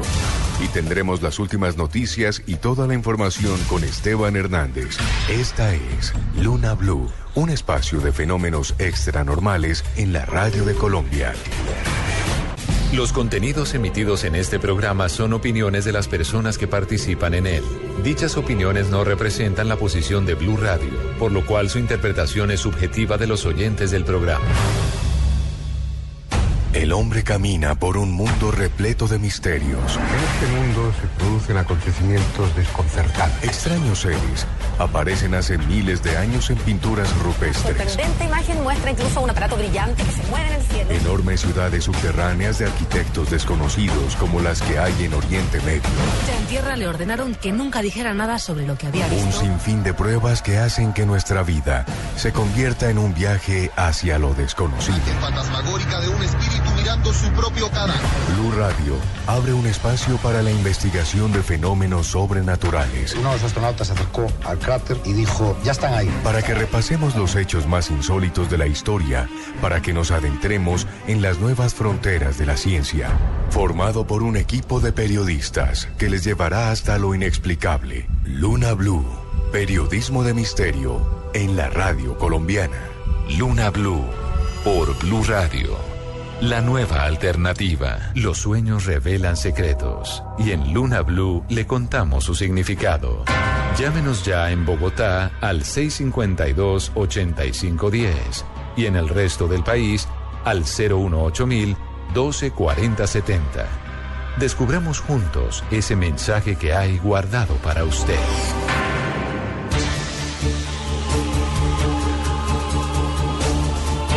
En Colombia son las 11 de la noche y 11 minutos y se abre la ventana de los sueños, el espacio en el que Candy Delgado noche a noche interpreta los mensajes ocultos que hay en esas imágenes que a veces no logramos entender, pero parecen tener un significado.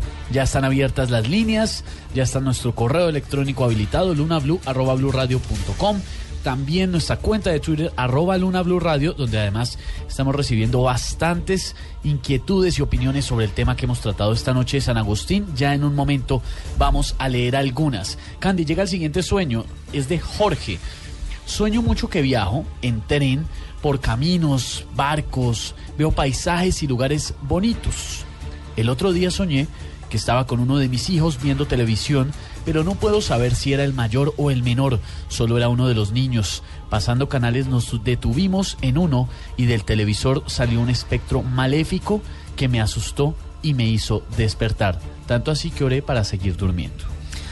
Bueno, Jorge, lo primero es los sueños truncados. Cuando te digo truncados son esos sueños que uno tiene en el plano físico de querer hacer cosas y pues tú no los pudiste realizar todos, aunque yo digo siempre que nunca es tarde, pero ahora los quieres ver en tus hijos. Pero hay una cosa que te asusta mucho y es la crianza de los hijos, la educación, la guía, y piensas que en cualquier momento ellos pueden perderse. Creo que debes perder ese miedo porque todos los padres lo sentimos en algún momento. Aquí lo importante es con mucho amor guiarlos. Hay que tener un poquitín de disciplina. Sí hay que hablar con los hijos, pero como decía las abuelas, que con una palmada no le hace daño a nadie. Muchos oyentes a esta hora se comunican con nosotros, se conectan desde Antioquia, desde Medellín, donde nos escuchan a través de los 97.9 FM y donde también hay personas que quieren conocer el significado de su sueño. Buenas noches. Buenas noches, Candy, ¿cómo estás? Bien, gracias. Cuéntame tu sueño. Mira, estoy un poquito asustada sobre todo con este sueño porque resulta que yo soñé que estaba en Bogotá, precisamente, y que estaba con unos compañeros a los cuales yo no conozco en la vida real, pero yo tenía una muy buena relación con ellos. Y como yo hablo inglés, estaba colaborándoles a unos extranjeros a ubicarse en Bogotá, y conocí a un tipo ruso con el que yo iba a tener relaciones, pero en el momento que iba a tener las relaciones, él me dijo que a la final no podía, o sea, si yo estaba casi que no, me dijo que no podía, porque si me penetraba, todo mi útero se cerraba y no iba a poder tener hijos. Entonces a la final yo me asusté y me vestí, y de un momento a otro, a pesar que estaba en Bogotá, terminé estando en el barrio donde yo vivía antes, en mi infancia, y estaba con unas niñas, y a esas niñas estaban jugando con los huevos. Me decía que jugara con esos huevos, pero con cada huevo que yo cogía se rompía. Y al último vi una silueta de una mujer, pero con la cara rota, como si fuera la de un huevo, como si fuera la cáscara de un huevo. No debes entender de que me toca decir exactamente lo que veo. Quisiera maquillarlo un poquito, pero no se puede. O sea, sí, tienes las ganas de viajar, pero creo que te estás equivocando en la forma que quieres realizar o alcanzar tus metas. Sobre todo, ese afán que veo en cada una de las personas de salir al extranjero porque encuentran una persona o una pareja como a través del internet, y es casi como una advertencia. O sea, puedes equivocarte al elegir esa pareja. Que el solo hecho de que sea extranjero no quiere decir que va a ser la pareja adecuada o que sea por dinero. Yo creo que, y bueno, nos vamos a reír un poquito, pero yo le pongo seriedad. Yo pienso que es mejor consumir el producto colombiano. En todo el eje cafetero nos escuchan en los 94.1 FM, y precisamente para allá vamos a ir, porque en la Tebaida hay oyentes que también quieren conocer el significado de su sueño y que se comunican usando el 018.000 12 40 70 o en Bogotá el 652 8510. Buenas noches. Buenas noches, Candy, ¿cómo ha estado? Bien, gracias. Cuénteme su sueño. Mire, habla con Eucaris Díaz. Dime, Eucaris. Mira, Candy, yo tuve un sueño en el que visualizaba un parque, pero veía muchos árboles frondosos, y a medida que yo iba caminando había como un lago, pero se iba desboronando, iba cayendo la madera del árbol, sí. iba cayendo, y se escuchaba que caía fuerte al agua. Seguía caminando y me encuentro con una persona, pero esa persona cae al agua ahí, como en el camino que yo llevo, y nuevamente veo muchos árboles, pero se sigue desboronando, y se escucha cuando cae, como cuando cae una roca hacia el agua. Sí, exacto, se oye el ruido del golpe del agua. Bueno, aquí, Eucaris, Dios te está hablando de lo que hasta ahora ha sido parte de tu vida, las malas elecciones en cuanto a lo que es la pareja, ¿no? Y por eso crees que, caramba, todo a tu alrededor no ha cristalizado o se ha destruido. Pero lo importante aquí es que sigues en el camino, y que si uno de verdad siembra, va a recoger. Y los árboles que tú estás viendo ahí significan eso. Lo que tienes que sembrar ahora, pero sobre todo en lo que llamas, yo pienso, los sentimientos, que ahí es donde te has equivocado. Ojalá esta vez puedas encontrar tu complemento. Un abrazo grande a toda la gente de Santander que se conecta con nosotros. Están ahí juiciosos trinando en @Luna BLU Radio.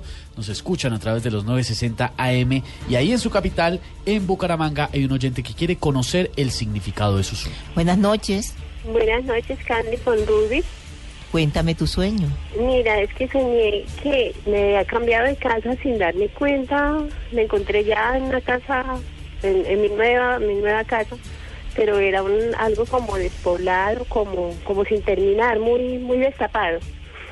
Y de pronto me encontré con una camada de cachorritos, una cocha de cachorritos, pero eran muchos, creo que más de 20. y estos cachorritos eran como de color beige, pero entre los cachorritos había uno que estaba muerto, que era más oscurito, como color cafecito. Y te dije, ay, pero eso sí no es mi culpa que el cachorrito esté muerto, pero esto debemos cuidarlos. O sea, no podía dejar de proteger los cachorritos, pero eran muchos. Bueno, aquí lo primero y lo que más me impacta es lo que está sucediendo, ¿verdad? Contigo. A veces uno tiene muchas cosas, y cuando te digo muchas, para mí el solo hecho de tener paz, tranquilidad, buena alimentación, la salud, son cosas que uno no aprecia. Y por eso te ves en dos casas diferentes. En una, que ya no es tu casa, en una casa que prácticamente, se puede decir, en un sector despoblado. Y lo único que a ti te conmueve, diría yo, son los animales. Pero entre esos animales hay un familiar que no es ningún perrito, ningún cachorrito, que es la persona que se va a alejar definitivamente si no le das la importancia que tiene. Por favor, agradece todo lo que tienes. El solo hecho de vivir hay que agradecerlo. Gracias por la llamada. Aquí en Bogotá, Candy, también hay oyentes que quieren conocer el significado de su sueño. Buenas noches. Buenas noches, Candy. Cuéntame tu sueño.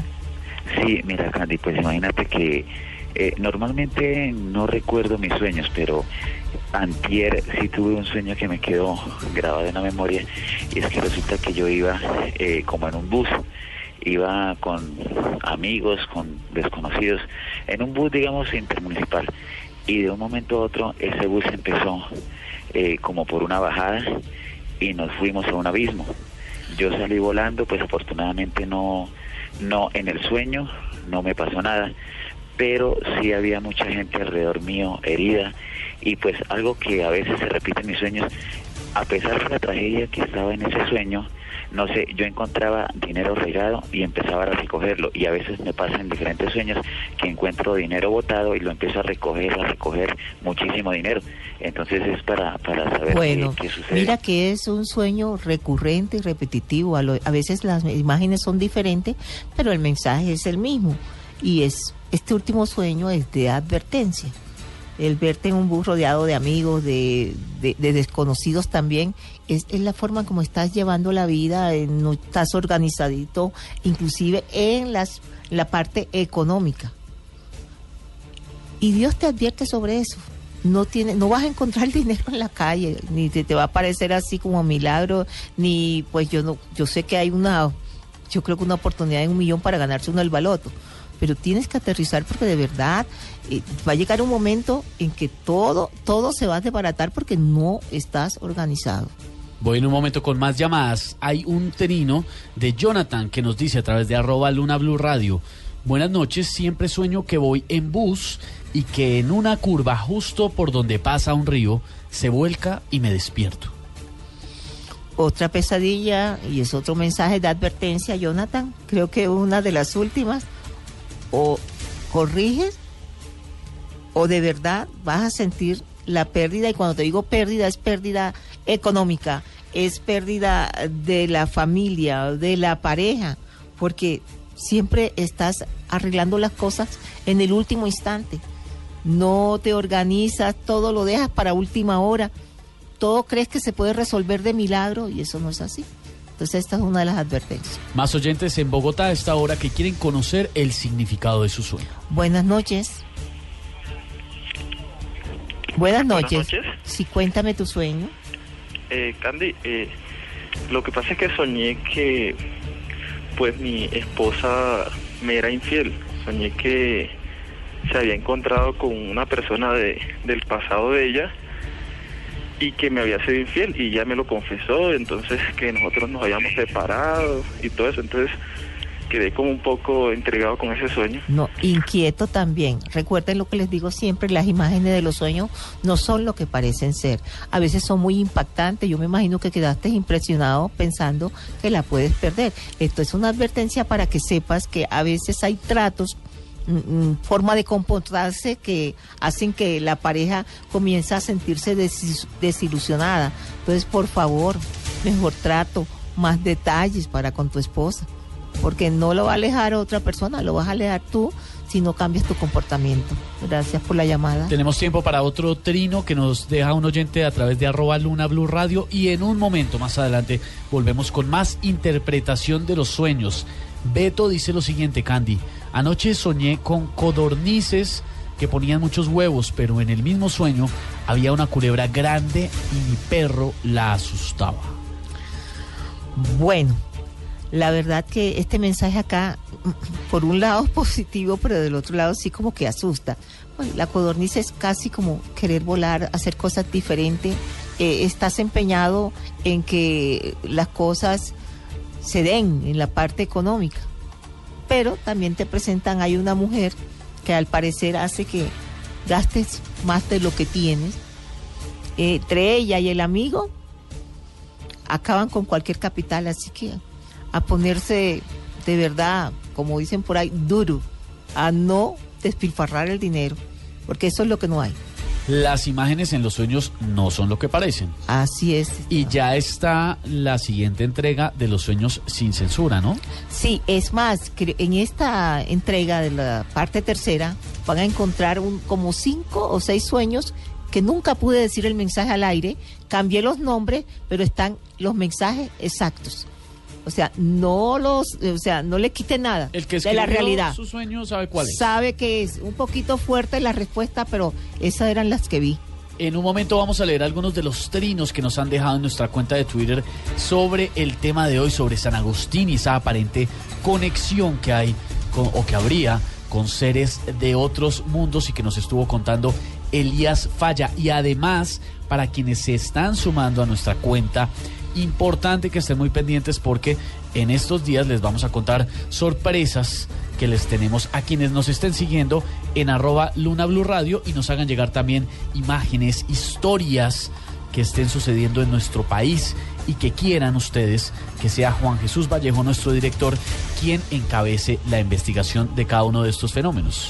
Correcto, también preguntas, gente que nos cuente sus experiencias personales respecto a que hayan visto o hayan sido testigos de fenómenos poltergeist, de avistamientos ovni.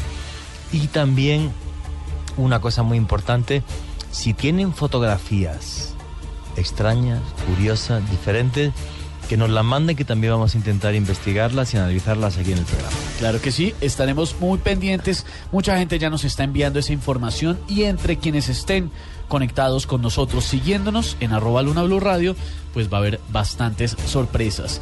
11 de la noche, 26 minutos, llega el confesionario con Salman Benhaim. ¿Y hoy de qué vamos a hablar?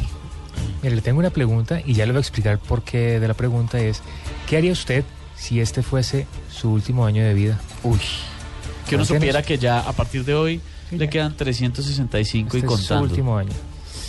Uy, tremendo. Cuéntenos en el confesionario en Luna BLU. Así es, 11 de la noche, 26 minutos, se abre el confesionario con Salman, con una pregunta bastante complicada esta noche. Estás escuchando Luna BLU, el programa de fenómenos extranormales de la radio de Colombia. Comunícate con nosotros al 652-8510 y al 018-124070. También a nuestro correo electrónico lunablu@bluradio.com y en Twitter @LunaBluRadio. En Luna BLU se abre el confesionario. Un espacio para sus dudas, historias de vida, dificultades, secretos. Cuéntenos su historia a partir de este momento en Bogotá al 652-8510 y en el resto del país al 018-124070. El confesionario está abierto.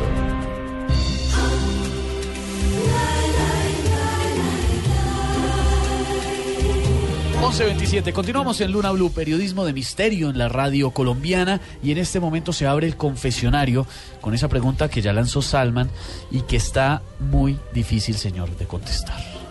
Sí, ¿qué haría usted si supiera que vive el último año de su vida? Así está en nuestro Twitter, en @Luna BLU Radio. Y mire, llega porque uno muchas veces, viviendo la vida como en esa velocidad de la cotidianidad, deja pasar por alto muchas cosas que suceden en otras latitudes. hoy y mañana se celebra Rosh Hashanah, que es el año nuevo judío. Repítamelo. Rosh Hashanah. Y si usted tiene un amigo de la comunidad judía, usted le dice Shana Tova. ¿Shana Tova? Que quiere decir feliz año. Shana Tova. Y le contestan Shana Tova Umetuká, que sea un feliz año y dulce para usted. Y es un momento de reflexión en el judaísmo, en donde tiene un periodo, se abre un periodo de más o menos unos 10 días de análisis hasta que llega el día del perdón para que usted tenga o no buenos decretos y buenas cosas el siguiente año. En el judaísmo es el año 5776. Entonces digamos que en el calendario, por lo menos numéricamente, hay una diferencia importante. Una pregunta, ¿qué marca el año cero en el judaísmo? Hay una discusión con eso. Algunos dicen que es la creación del mundo, otros dicen que es la creación del hombre. Entonces, el poder definirlo es tremendamente complicado y nadie lo dice, y eso va de acuerdo a ciertas interpretaciones. Pero lo bonito de la época es que de alguna forma uno sí lo hace reflexionar de qué hizo el anterior, pero sobre todo qué va a hacer el siguiente y qué espera del siguiente. ¿Qué no ha hecho?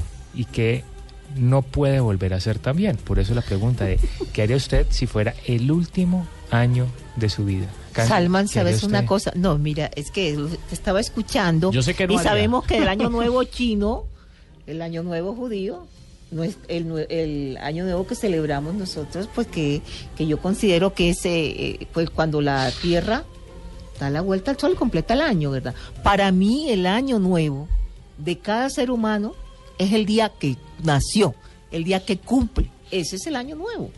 En verdad, y es cuando uno debería hacer propósitos, ¿verdad? Porque el otro es el año nuevo de la tierra. ¿Alguna vez escuché a una persona asiática que decía que uno tenía que hacer la cuenta no el día que nació, sino el día que lo crearon? Entonces se echaba como 9 meses para atrás. Claro, tiene más sentido, ¿no? Bueno, sí. El problema es saber. Y ya cada uno sabrá si usted 7 mesines y tal. Hace sus cuentas. Pregunte. Sí, llamando a la mamá. Pues, ¿y qué haría yo? La verdad, yo pienso que todo el mundo contestará lo mismo, ¿no? Pues trataría de cambiar las cosas, haría las cosas diferentes. Yo siempre miro hacia atrás y digo, he podido hacer más cosas. O sea, pienso que ya el tiempo mío es más corto para estar aquí en la Tierra. Y digo, he podido hacer muchas más cosas. Creo que me descuidé. Y muchísimo. No, fíjate, yo no me gusta pensar en el pasado. Es que el pasado no tiene solución. No, pero digo yo que lo he podido aprovechar mejor. Sí. No, yo si me dijeran, te queda un año de vida, lo tengo clarísimo, viajar.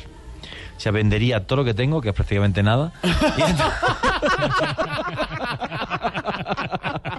Y una vez hecha la venta, pues lo tengo clarísimo. ¿Cómo va a viajar si no va a recoger nada? ¿Mochilero? Bueno, atraco un banco. No. Pero mire, en la línea de Juan José, Marco, a través de @Luna BLU Radio, dice una cosa que le puede solucionar el tema. Pueden hacerlo juntos incluso. Pido un préstamo y me dedico a viajar con toda mi familia. Usted pide un préstamo, ¿no? Este acá es más Indiana Jones y nos vamos y saqueamos el banco. Sergio también desde la Argentina está opinando. Yo creo que trataría de asistir a la mayor cantidad de conciertos de mis bandas favoritas. Eso también es un buen plan. Daniel trataría de liberarme de cargas, secretos, irme en paz. Más trascendental. Que comience a decir secretos y qué tal que le den otro año más. ¿Cómo arregla el problema? Manuel dice, yo le dedicaría el mayor tiempo posible a mi familia para dejar un buen recuerdo en ellos y por último irme en paz con todos. David Leonardo, yo estaría muy feliz, así que la pasaría tranquilo con mis quehaceres cotidianos. No, pero yo no creo que uno esté tranquilo sabiendo que se va a morir. ¿Y usted qué haría, Esteban? Sí. Uy, no sé. No, trataría de pasar mucho tiempo con mi familia. Yo creo que sería lo más importante. Y a ver uno que logra arreglar de tanto desastre que hizo. A ver si en un año le queda tiempo. Consuelo dice, haría muchas cosas que por prejuicios no me he atrevido. Ya pues. Sí. Muchas cosas que se atreverían o no se han atrevido todavía a hacerlas y esperan hasta el último momento. Además que eso es prácticamente un común denominador del ser humano, dejar las cosas para última hora. Y eso lo hemos tenido creo que todos en algún momento de la vida. Cuando uno estaba en la universidad, a uno le decían, bueno, es un solo trabajo en el semestre, pero esperaba hasta la última semana, las 3 últimas horas, para empezar a redactar el texto y coordinarlo. Eso es muy latino, somos latinos y es que somos así, o sea, es como... Así, procrastinarnos priva. O sea, todo lo dejamos siempre para última hora, y cuando tenemos la presión encima, es que ya decidimos empezar a actuar por hacer alguna cosita por la vida. Tienes que hacer un día un confesionario de por qué cuando estamos bajo presión se nos ocurren las mejores ideas. O sea, no sé por qué. O nos bloqueamos. Sí, no, yo cuando me metes presión es, bueno, o sea, una creatividad y una forma de escribir, una rapidez increíble. March nos dice, le cantaría la tabla a más de uno. Pues sí, eso sería interesante decirle a la gente lo que usted realmente piensa. Andrea dice, haría todo lo posible para estar bien con Dios, con los demás, mi familia, conmigo misma y con la naturaleza, y viajaría mucho. El tema de viajar es un tema interesante. Pero todos tendrán mucha, dirían por ahí. Uno guarda sus ahorritos en el colchón. Sus ahorritos, no, claro. Sí, el que tiene ahorros dice, no, pues llegó la hora de gastármelos, ¿no? A menos que tenga familia y se lo quiere dejar a sus hijos. Si que trabajen, hay que aprovechar las cosas. Hermano, usted no le dejaría, usted no tiene hijos, pero le dejaría a sus hijos herencia. Me imagino que hay gente a lo mejor que tenga mucha plata y diría, bueno, pues me pegaría un año de vida como millonario o algo así. Y ese es el único año que le queda. Yo en cambio no. O sea, que de pronto no están tan desencaminados. Creo que hay un banco en Estados Unidos que, por ejemplo, en el caso de una señora de edad que tenga una casa, va y la vende al banco. Pero el banco le permite vivir en esa casa hasta que muera y los intereses le quedan a los herederos. Pero ya, por ejemplo, lo tomaría para viajar y gastarse toda esa plata haciendo lo que quiere. Eso lo están haciendo en Estados Unidos. Mira qué bien. Increíble, a mí me parece muy bueno eso. Sí. Claro, hay que aprovechar las cosas cuando están... Además que hay que aprovechar todo cuando uno tiene vida y tiene el espacio para hacerlo y no esperar a última hora. Porque aquí estamos poniendo el ejemplo de, bueno, que pase ese último año. No dijimos cómo va a ser ese último año. Porque si el último año que uno le dan, los 6 meses finales son enfermo, pues no importa que uno tenga plata o no puede aprovechar nada. Y es de ahí donde nace la importancia de este tipo de reflexiones en donde uno tiene que decir, listo, yo sé que haría estas 5 cosas en el último año que tenga de vida. ¿Por qué esperar hasta el último año? Nunca sabemos cuándo va a ser. Hace poco escuchaba la historia de una persona que daba una conferencia y precisamente hablaban de qué harían ustedes si este es el último día de vida, a quién llamarían y qué le dirían. Y en ese momento va encaminado a lo que vamos a hablar mañana en el tema del día. Esa persona estaba en la conferencia, recibe una llamada, no la contesta.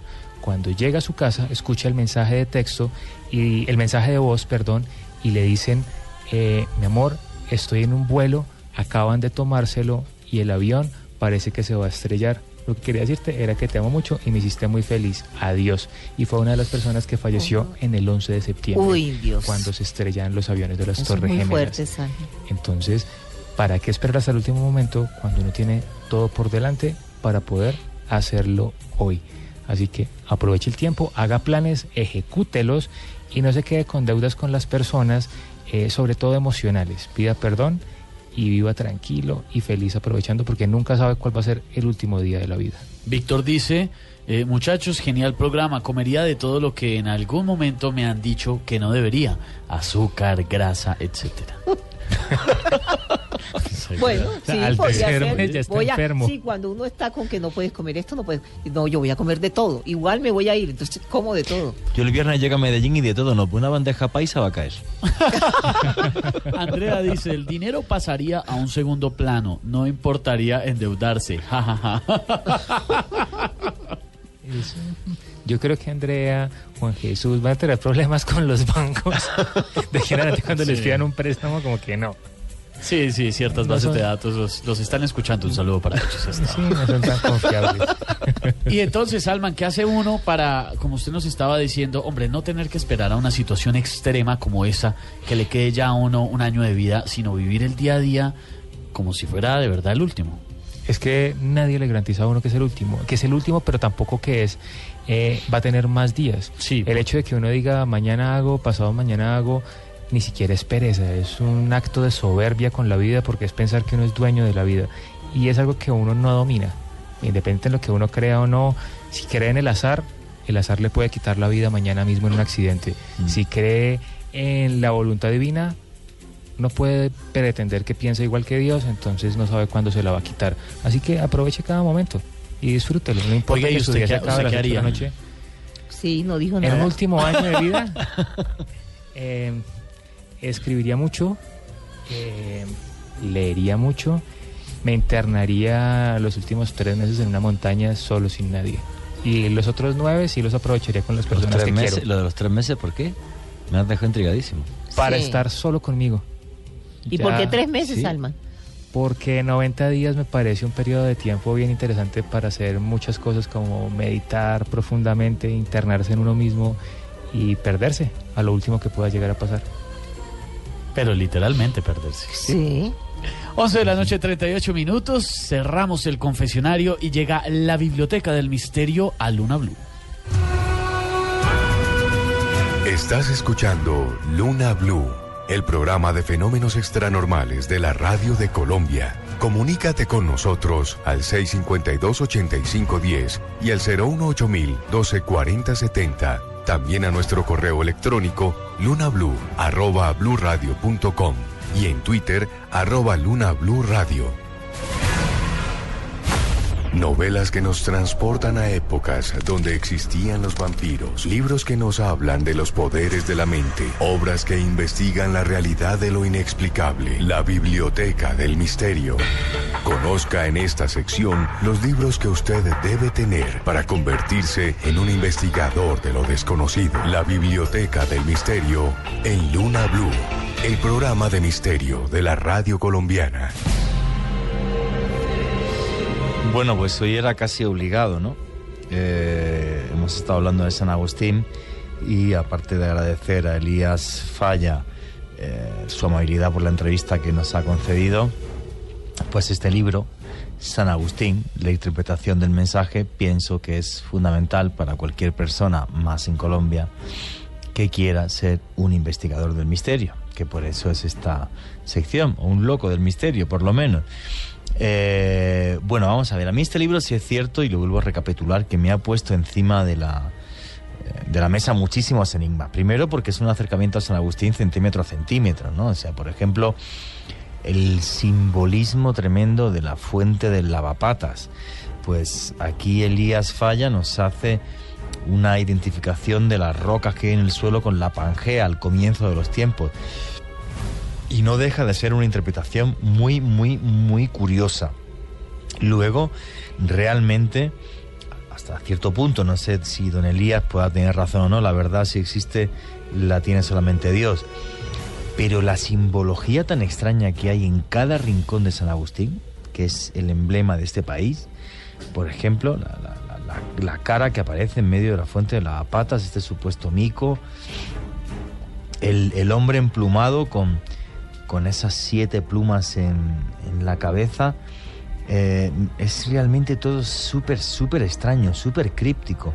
Aparte de una cultura que aparece de la nada, que desaparece, igual que los mayas, aquí en México, en Guatemala, igual que otra cultura que a lo mejor no conocen los oyentes, que es la cultura Khmer, en Camboya, y que es una de las culturas más desarrolladas de Asia. Igual desaparecen como de la nada y nos dejan el mensaje. En vez de con escritura, nos dejan su gran mensaje, lo dejan en piedra. Cuando estábamos terminando la entrevista, una de las cosas que más me ha fascinado de este libro es la variedad humana que reflejan las esculturas de San Agustín. Yo nunca la había visto. Retuiteado hace un rato, lo podéis ver en mi Twitter, en @JuanGVallejo, también creo que lo ha retuiteado @LunaBluRadio. Pues es que se ve clarísimo, es una mujer con rasgos negroides. Es igual que aparecen otros en este libro con rasgos completamente asiáticos y otros con rasgos completamente europeos. Entonces, que San Agustín sea un lugar que por H, por B o por Z, la gente que lo construyó, la gente que cinceló esas figuras mitad hombre, mitad jaguar, tuvieran conocimiento de las diferentes razas del planeta, pero hace miles de años, me parece fascinante. Y además se ve clarísimo. Entonces, para cualquier investigador del misterio, yo creo que este libro, San Agustín, la interpretación del mensaje, pues es obligado en su biblioteca particular del misterio.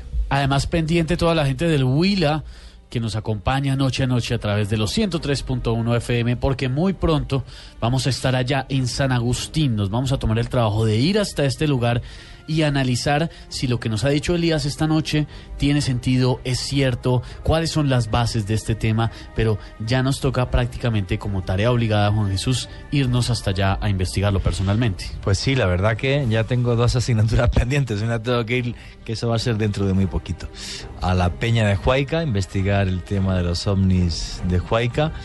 Y luego mis 2 asignaturas pendientes. Lo que pasa, claro, el problema de San Agustín es que son 5 días para poder verlo. Y yo voy a San Agustín 2 días y bueno, el lunes por la mañana me tenéis que meter en el avión con bozal y esposado, porque me conozco y una vez que lo pise me voy a poner histérico, o sea, pero sí, o sea, eso y Ciudad Perdida. Ciudad Perdida, que otro día le dedicaremos un programa entero a la Ciudad Perdida de los Tayrona. Muchos oyentes que se suman a esta hora a nuestra conversación en @Luna BLU Radio. José dice, interesantes estos temas, me gustan y que sean muchos más los programas así. También Gustavo Quintero, refiriéndose sobre el tema de San Agustín y los extraterrestres, dice, es directa la conexión, es contundente. Marco Darío dice que todo lo misterioso tiene una conexión con seres del más allá. Andrea Hernández dice, los enigmas y las hipótesis son múltiples. Lo cierto es que la simbología comunica algo. Esos códigos están por descifrarse. Muchos más trinos que nos llegan a esta hora. Rafael Armando Díaz, excelente programa el de hoy. Es muy importante e interesante saber sobre algo que tenemos a la vista y no nos damos cuenta.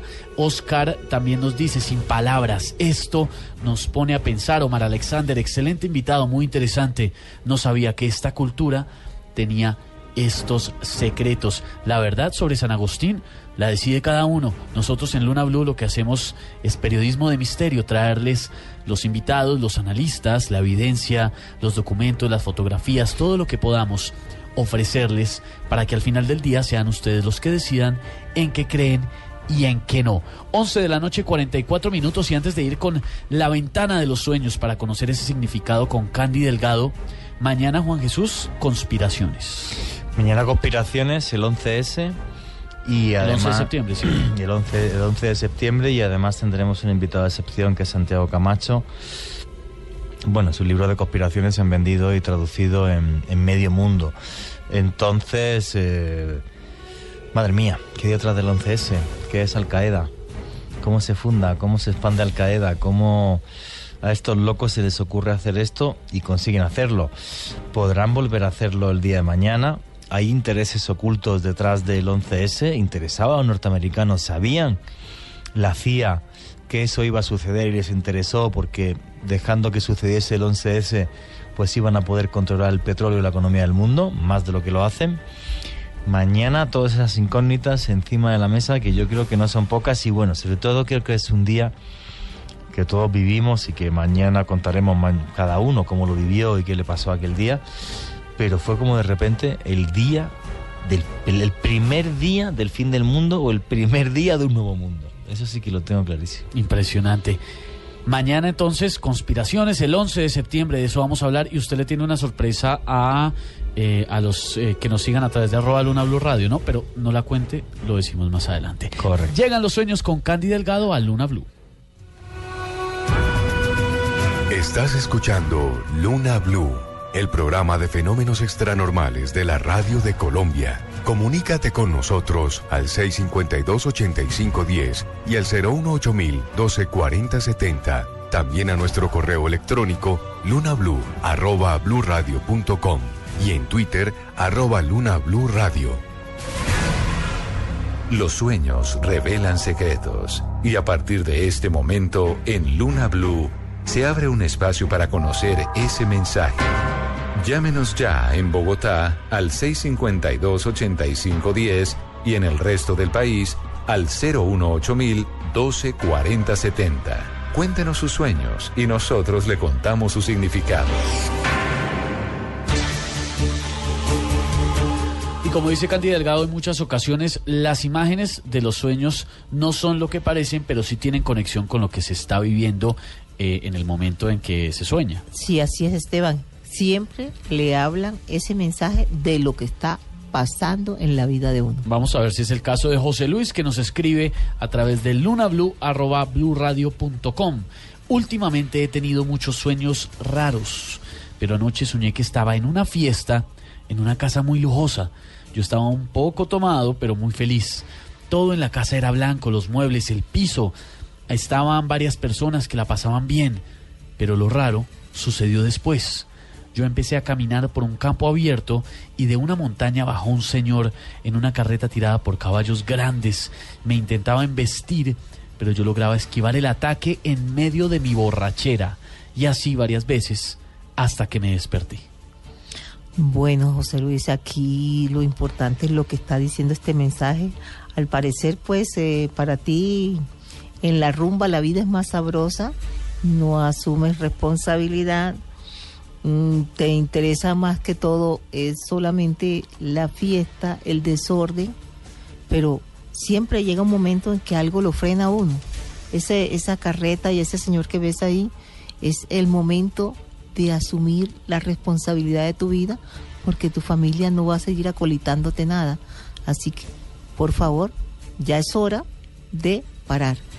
En Medellín, cantidad de oyentes a esta hora que quieren conocer el significado de su sueño. Buenas noches. Sí, aló, buenas noches. Cuéntame tu sueño. Bueno, Cane, resulta que hace 2 días tuve un sueño. Resulta que un niño muy hermoso me dio la mano y me dijo que no me preocupara, que me tranquilizara, que si yo sabía que él era mi ángel. Tenía una piel muy suave. Yo sé que tú reconociste a ese niño, ¿verdad? ¿Cómo? ¿Sabes quién es ese niño? ¿Tú lo sabes? Creo que ese niño es la pérdida de un bebé, ¿no? Exactamente, por eso sabía, por eso te pregunté, porque sé que... ¿Sabes qué? Yo lo sé, lo que te está diciendo es lo que muy pocas veces, es un sueño tan directo, del que él te está diciendo que te tranquilice, que te perdone, que está ahí, que él te siga amando. Espero que tenga la oportunidad de regresar a tu vida. Sé que es un poquito duro, pero él fue claro ahí en ese mensaje. Espero que de ahora en adelante te sientas mejor al respecto. Hay que perdonarse a uno mismo. Gracias por tu llamada. Más oyentes a esta hora en la ciudad de Medellín, Candy, que quieren conocer el significado oculto en su sueño en este momento en la ciudad de Bogotá. Buenas noches. ¿Aló? Sí, buenas noches. Gracias, Candy. Mira, yo tuve un sueño con unos árabes muy lujosos que me pedían que les fabricara un mueble sumamente sofisticado.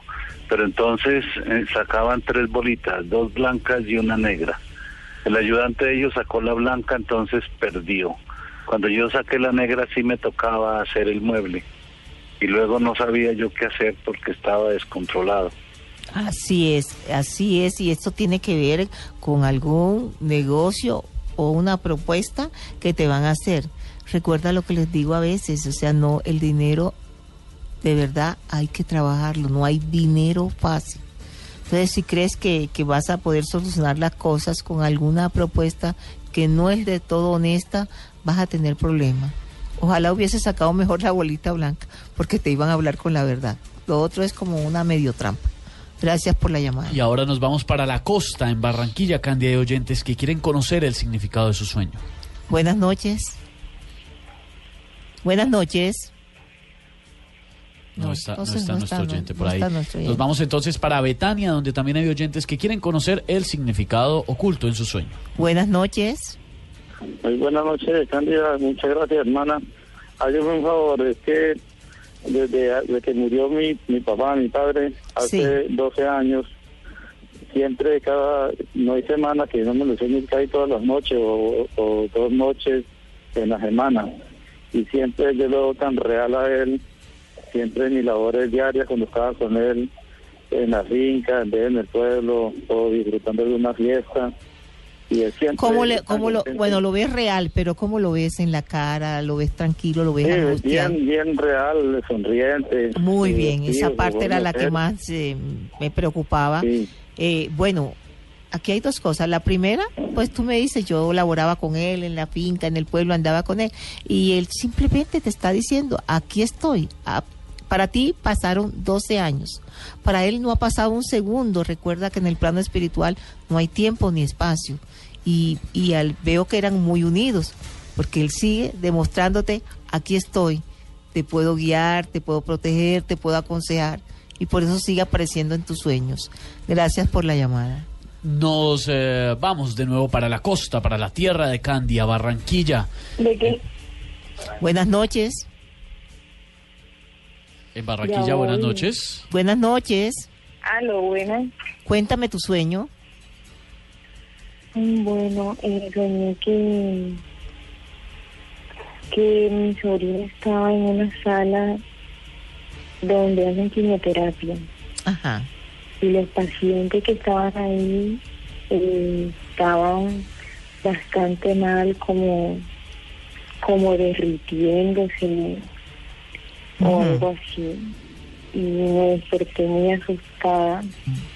Bueno, entonces, quería saber qué es. Exacto, mira, lo primero y lo más importante que quiero que recuerden, y eso se lo recuerdo de verdad a los oyentes, es que el mensaje de un sueño es para el soñador. Tiene que ver con uno. O sea, sí, ahí aparece tu sobrina. Entonces, como dirías tú, ¿qué pasa aquí? Bueno, lo importante es que a veces uno se siente como tan ocupado, como que el tiempo no le alcanza, y en este caso, al parecer, te preocupas poco por la familia. Tienes que ver que está pasando algo terrible para que tú llames o acudas. Entonces, ahora, si Dios te manda a decir eso, un poquito más pendiente de la familia, ten en cuenta eso. No cuando pase algo tremendo es que voy a pegar una llamada a ver cómo están.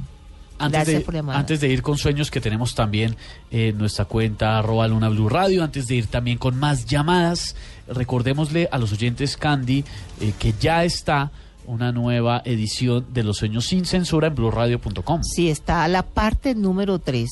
Y pues voy a sacar, sé que durante estos 8 meses fueron muchas las veces que tuve que decir, no puedo decir el mensaje al aire, porque es muy personal. Quiero que se tranquilicen porque cambié los nombres. Cada uno tiene que reconocer, pues, cómo me envió el sueño o cómo lo dijo. Y ahí está el mensaje exacto. No le quité nada de lo que tenía que decir. Sí, cada uno sabe qué escribió, ¿no? Sí, claro. Sí, ahí sí, pues, lo que tenía que decir lo dije exactamente. Vamos con más oyentes a esta hora, Candy, en la ciudad de la eterna primavera, porque hay varios oyentes ahí en Medellín que quieren conocer el significado de su sueño. Buenas noches. Buenas noches. Sí, buenas noches. Cuéntame tu sueño. Mira, lo que pasa es que yo soñé esta semana, como antier, soñé que yo estaba con el niño mío, tengo un niño pequeño, y soñé que todo se destruía. O sea, eran como las montañas se caían, los edificios se caían, y yo era corriendo, pero todo se destruía, totalmente todo. La gente corría despavorida. Pero tú y tu niño no les pasaba nada. No me pasaba nada. Bueno, eso es lo importante. Yo sé que el niño es una prioridad para ti. Me angustia un poco el hecho de que no solamente siento a ese niño, sino que siento que hay otro. Y si las cosas se están destruyendo a tu alrededor, no son cosas materiales. Es la familia, es el hogar. Creo que sería bueno que si eso es lo que está pasando, pudieras hablarlo con tu pareja y que fueras tú el encargado de decirle la situación. A lo mejor ni te notificaron de que ese niño está ahí. Hay otro niño. Gracias por la llamada. En Barranquilla, en Barranquilla hay más oyentes, Candy, hasta ahora que quieren conocer el significado de su sueño. Buenas noches. Sí, buenas noches, Candy. Cuéntame tu sueño. Candy, soñé que iba corriendo, huyendo por un pabellón de baños de esos, y llegué hasta el final donde había una ventana por donde me escapé, y salí a una calle ancha y pregunté dónde podía coger un bus y me dijeron allá en la esquina, y seguí caminando, y cuando llegué a la esquina donde debía coger el bus había una pendiente, bajé y dije, bueno, ya voy caminando por aquí por la pendiente para coger el bus para llegar al centro de Barranquilla. pero allí en el camino, en el tramo ese, me encontré con unos drogadictos que parecían unos zombies sin camisa y me atacaron, querían que les diera plata. En fin, que yo les dije, vamos a la esquina, que yo les voy a dar plata en la esquina, vamos a la tienda. Cuando llegué a la tienda yo cogí un machete y comencé a herirlos en la garganta. Bueno, eso que estás viendo ahí, que es una tremenda pesadilla, tienes que darte cuenta que ya es hora de detenerse. Uno no puede seguir huyéndole a los problemas, a las situaciones, a las cosas que tiene que enfrentar. Y parece que cada día empeoran contigo, por eso ves la pendiente, por eso encuentras las personas que están a tu alrededor y con las que te juntan no son las adecuadas, inclusive sacan lo peorcito de ti, el mal carácter. Así que es hora de hacer un alto. Yo sé que las personas o los seres humanos no cambiamos de verdad, pero podemos crecer. Gracias por tu llamada. Tenemos tiempo para una última llamada en la ciudad de Medellín, Candy. Buenas noches. Sí, buenas noches, Candy. Cuéntame tu sueño. Mire, yo me soñé que el señor con que yo convivo me reclamaba que dónde estaba un anillo, que se le había perdido un anillo y estaba muy bravo, pero yo nunca supe, ni vi ningún anillo, ni yo lo cogí. Él estaba muy bravo por ese anillo. Bueno, es que no tiene que ver en realidad con una joya. Yo sé que, como el mensaje es para ti, yo sé que a ti lo que más te preocupa es si ese compromiso que tienes con ese señor, que eso es lo que significa el anillo ahí, pues es una cosa seria. Si en verdad él está comprometido para tener una vida contigo, para formar un hogar como debe ser, para terminar juntos al final ancianos. Entonces yo creo que lo mejor que puedes hacer es preguntarle directamente qué es lo que tenemos los dos, para dónde vamos, usted sí tiene un compromiso conmigo. A lo mejor te va a poner serio porque no va a querer dar esa explicación. Gracias por la llamada. Saludos a esta hora para todos los que se están uniendo a @Luna BLU Radio, nuevos seguidores: Andrés Felipe España, Andrés Liébano, para Mauricio Barriga, Manuel Tamayo, Juan Serna, para Vani Kazán, para Orlando Cristancho, Diana Peña, César Espejo, Jorman Mendoza, Marcela Carrillo, una cantidad que se están uniendo y opinando, haciendo parte de esta conversación en el programa de periodismo de misterio de la radio colombiana. Y mañana, el 11S, la conspiración de la conspiración, la conspiración de las conspiraciones, la locura de las locuras. Aquel día en que de repente pusimos la televisión y parecía que una película de ciencia ficción se había hecho realidad. O sea, era como es de verdad, es de mentira, esto está pasando, está sucediendo. Así que, y aparte, en esta nueva Luna BLU es el primer programa que dedicamos a conspiraciones, así que espero que la gente se apunte. Con un invitado de lujo, ¿no? Con un invitado de lujo, sí, Santiago Camacho, ya te digo, de los autores del mundo que más ha vendido sobre conspiraciones y bueno, aparte es un tema tan apasionante y que bueno, que va mucho más atrás, desde el nacimiento de Al Qaeda hasta qué pasó realmente aquel día y si dejaron que pasara, cómo, de qué forma, de qué manera. Bueno, se han escrito ya tantos libros que sería una locura mencionar simplemente una centésima parte, pero bueno, o sea, fue un día que cambió la historia, fue un día donde vimos cambiar la historia y entonces mañana la conspiración del 11S. ¿Cuál es la verdad detrás de los eventos del 11 de septiembre, de esos aviones que chocaron contra las Torres Gemelas, del día que Estados Unidos recibió ese golpe de remesón del terrorismo y que cambió la historia contemporánea? ¿Qué hay detrás? ¿Qué se esconde? Mañana lo sabremos aquí en Luna BLU. Vamos terminando por esta noche, como siempre, con la dirección de Juan Jesús Vallejo, Candy Delgado, Salman Benjaim, con Ricardo Acevedo en la producción y quien les habla, Esteban Hernández. Los acompañamos noche a noche, desde las 9:30 hasta la medianoche, con misterios, con historia, con fronteras de la ciencia y con mucho por resolver. Ya son las 12:01.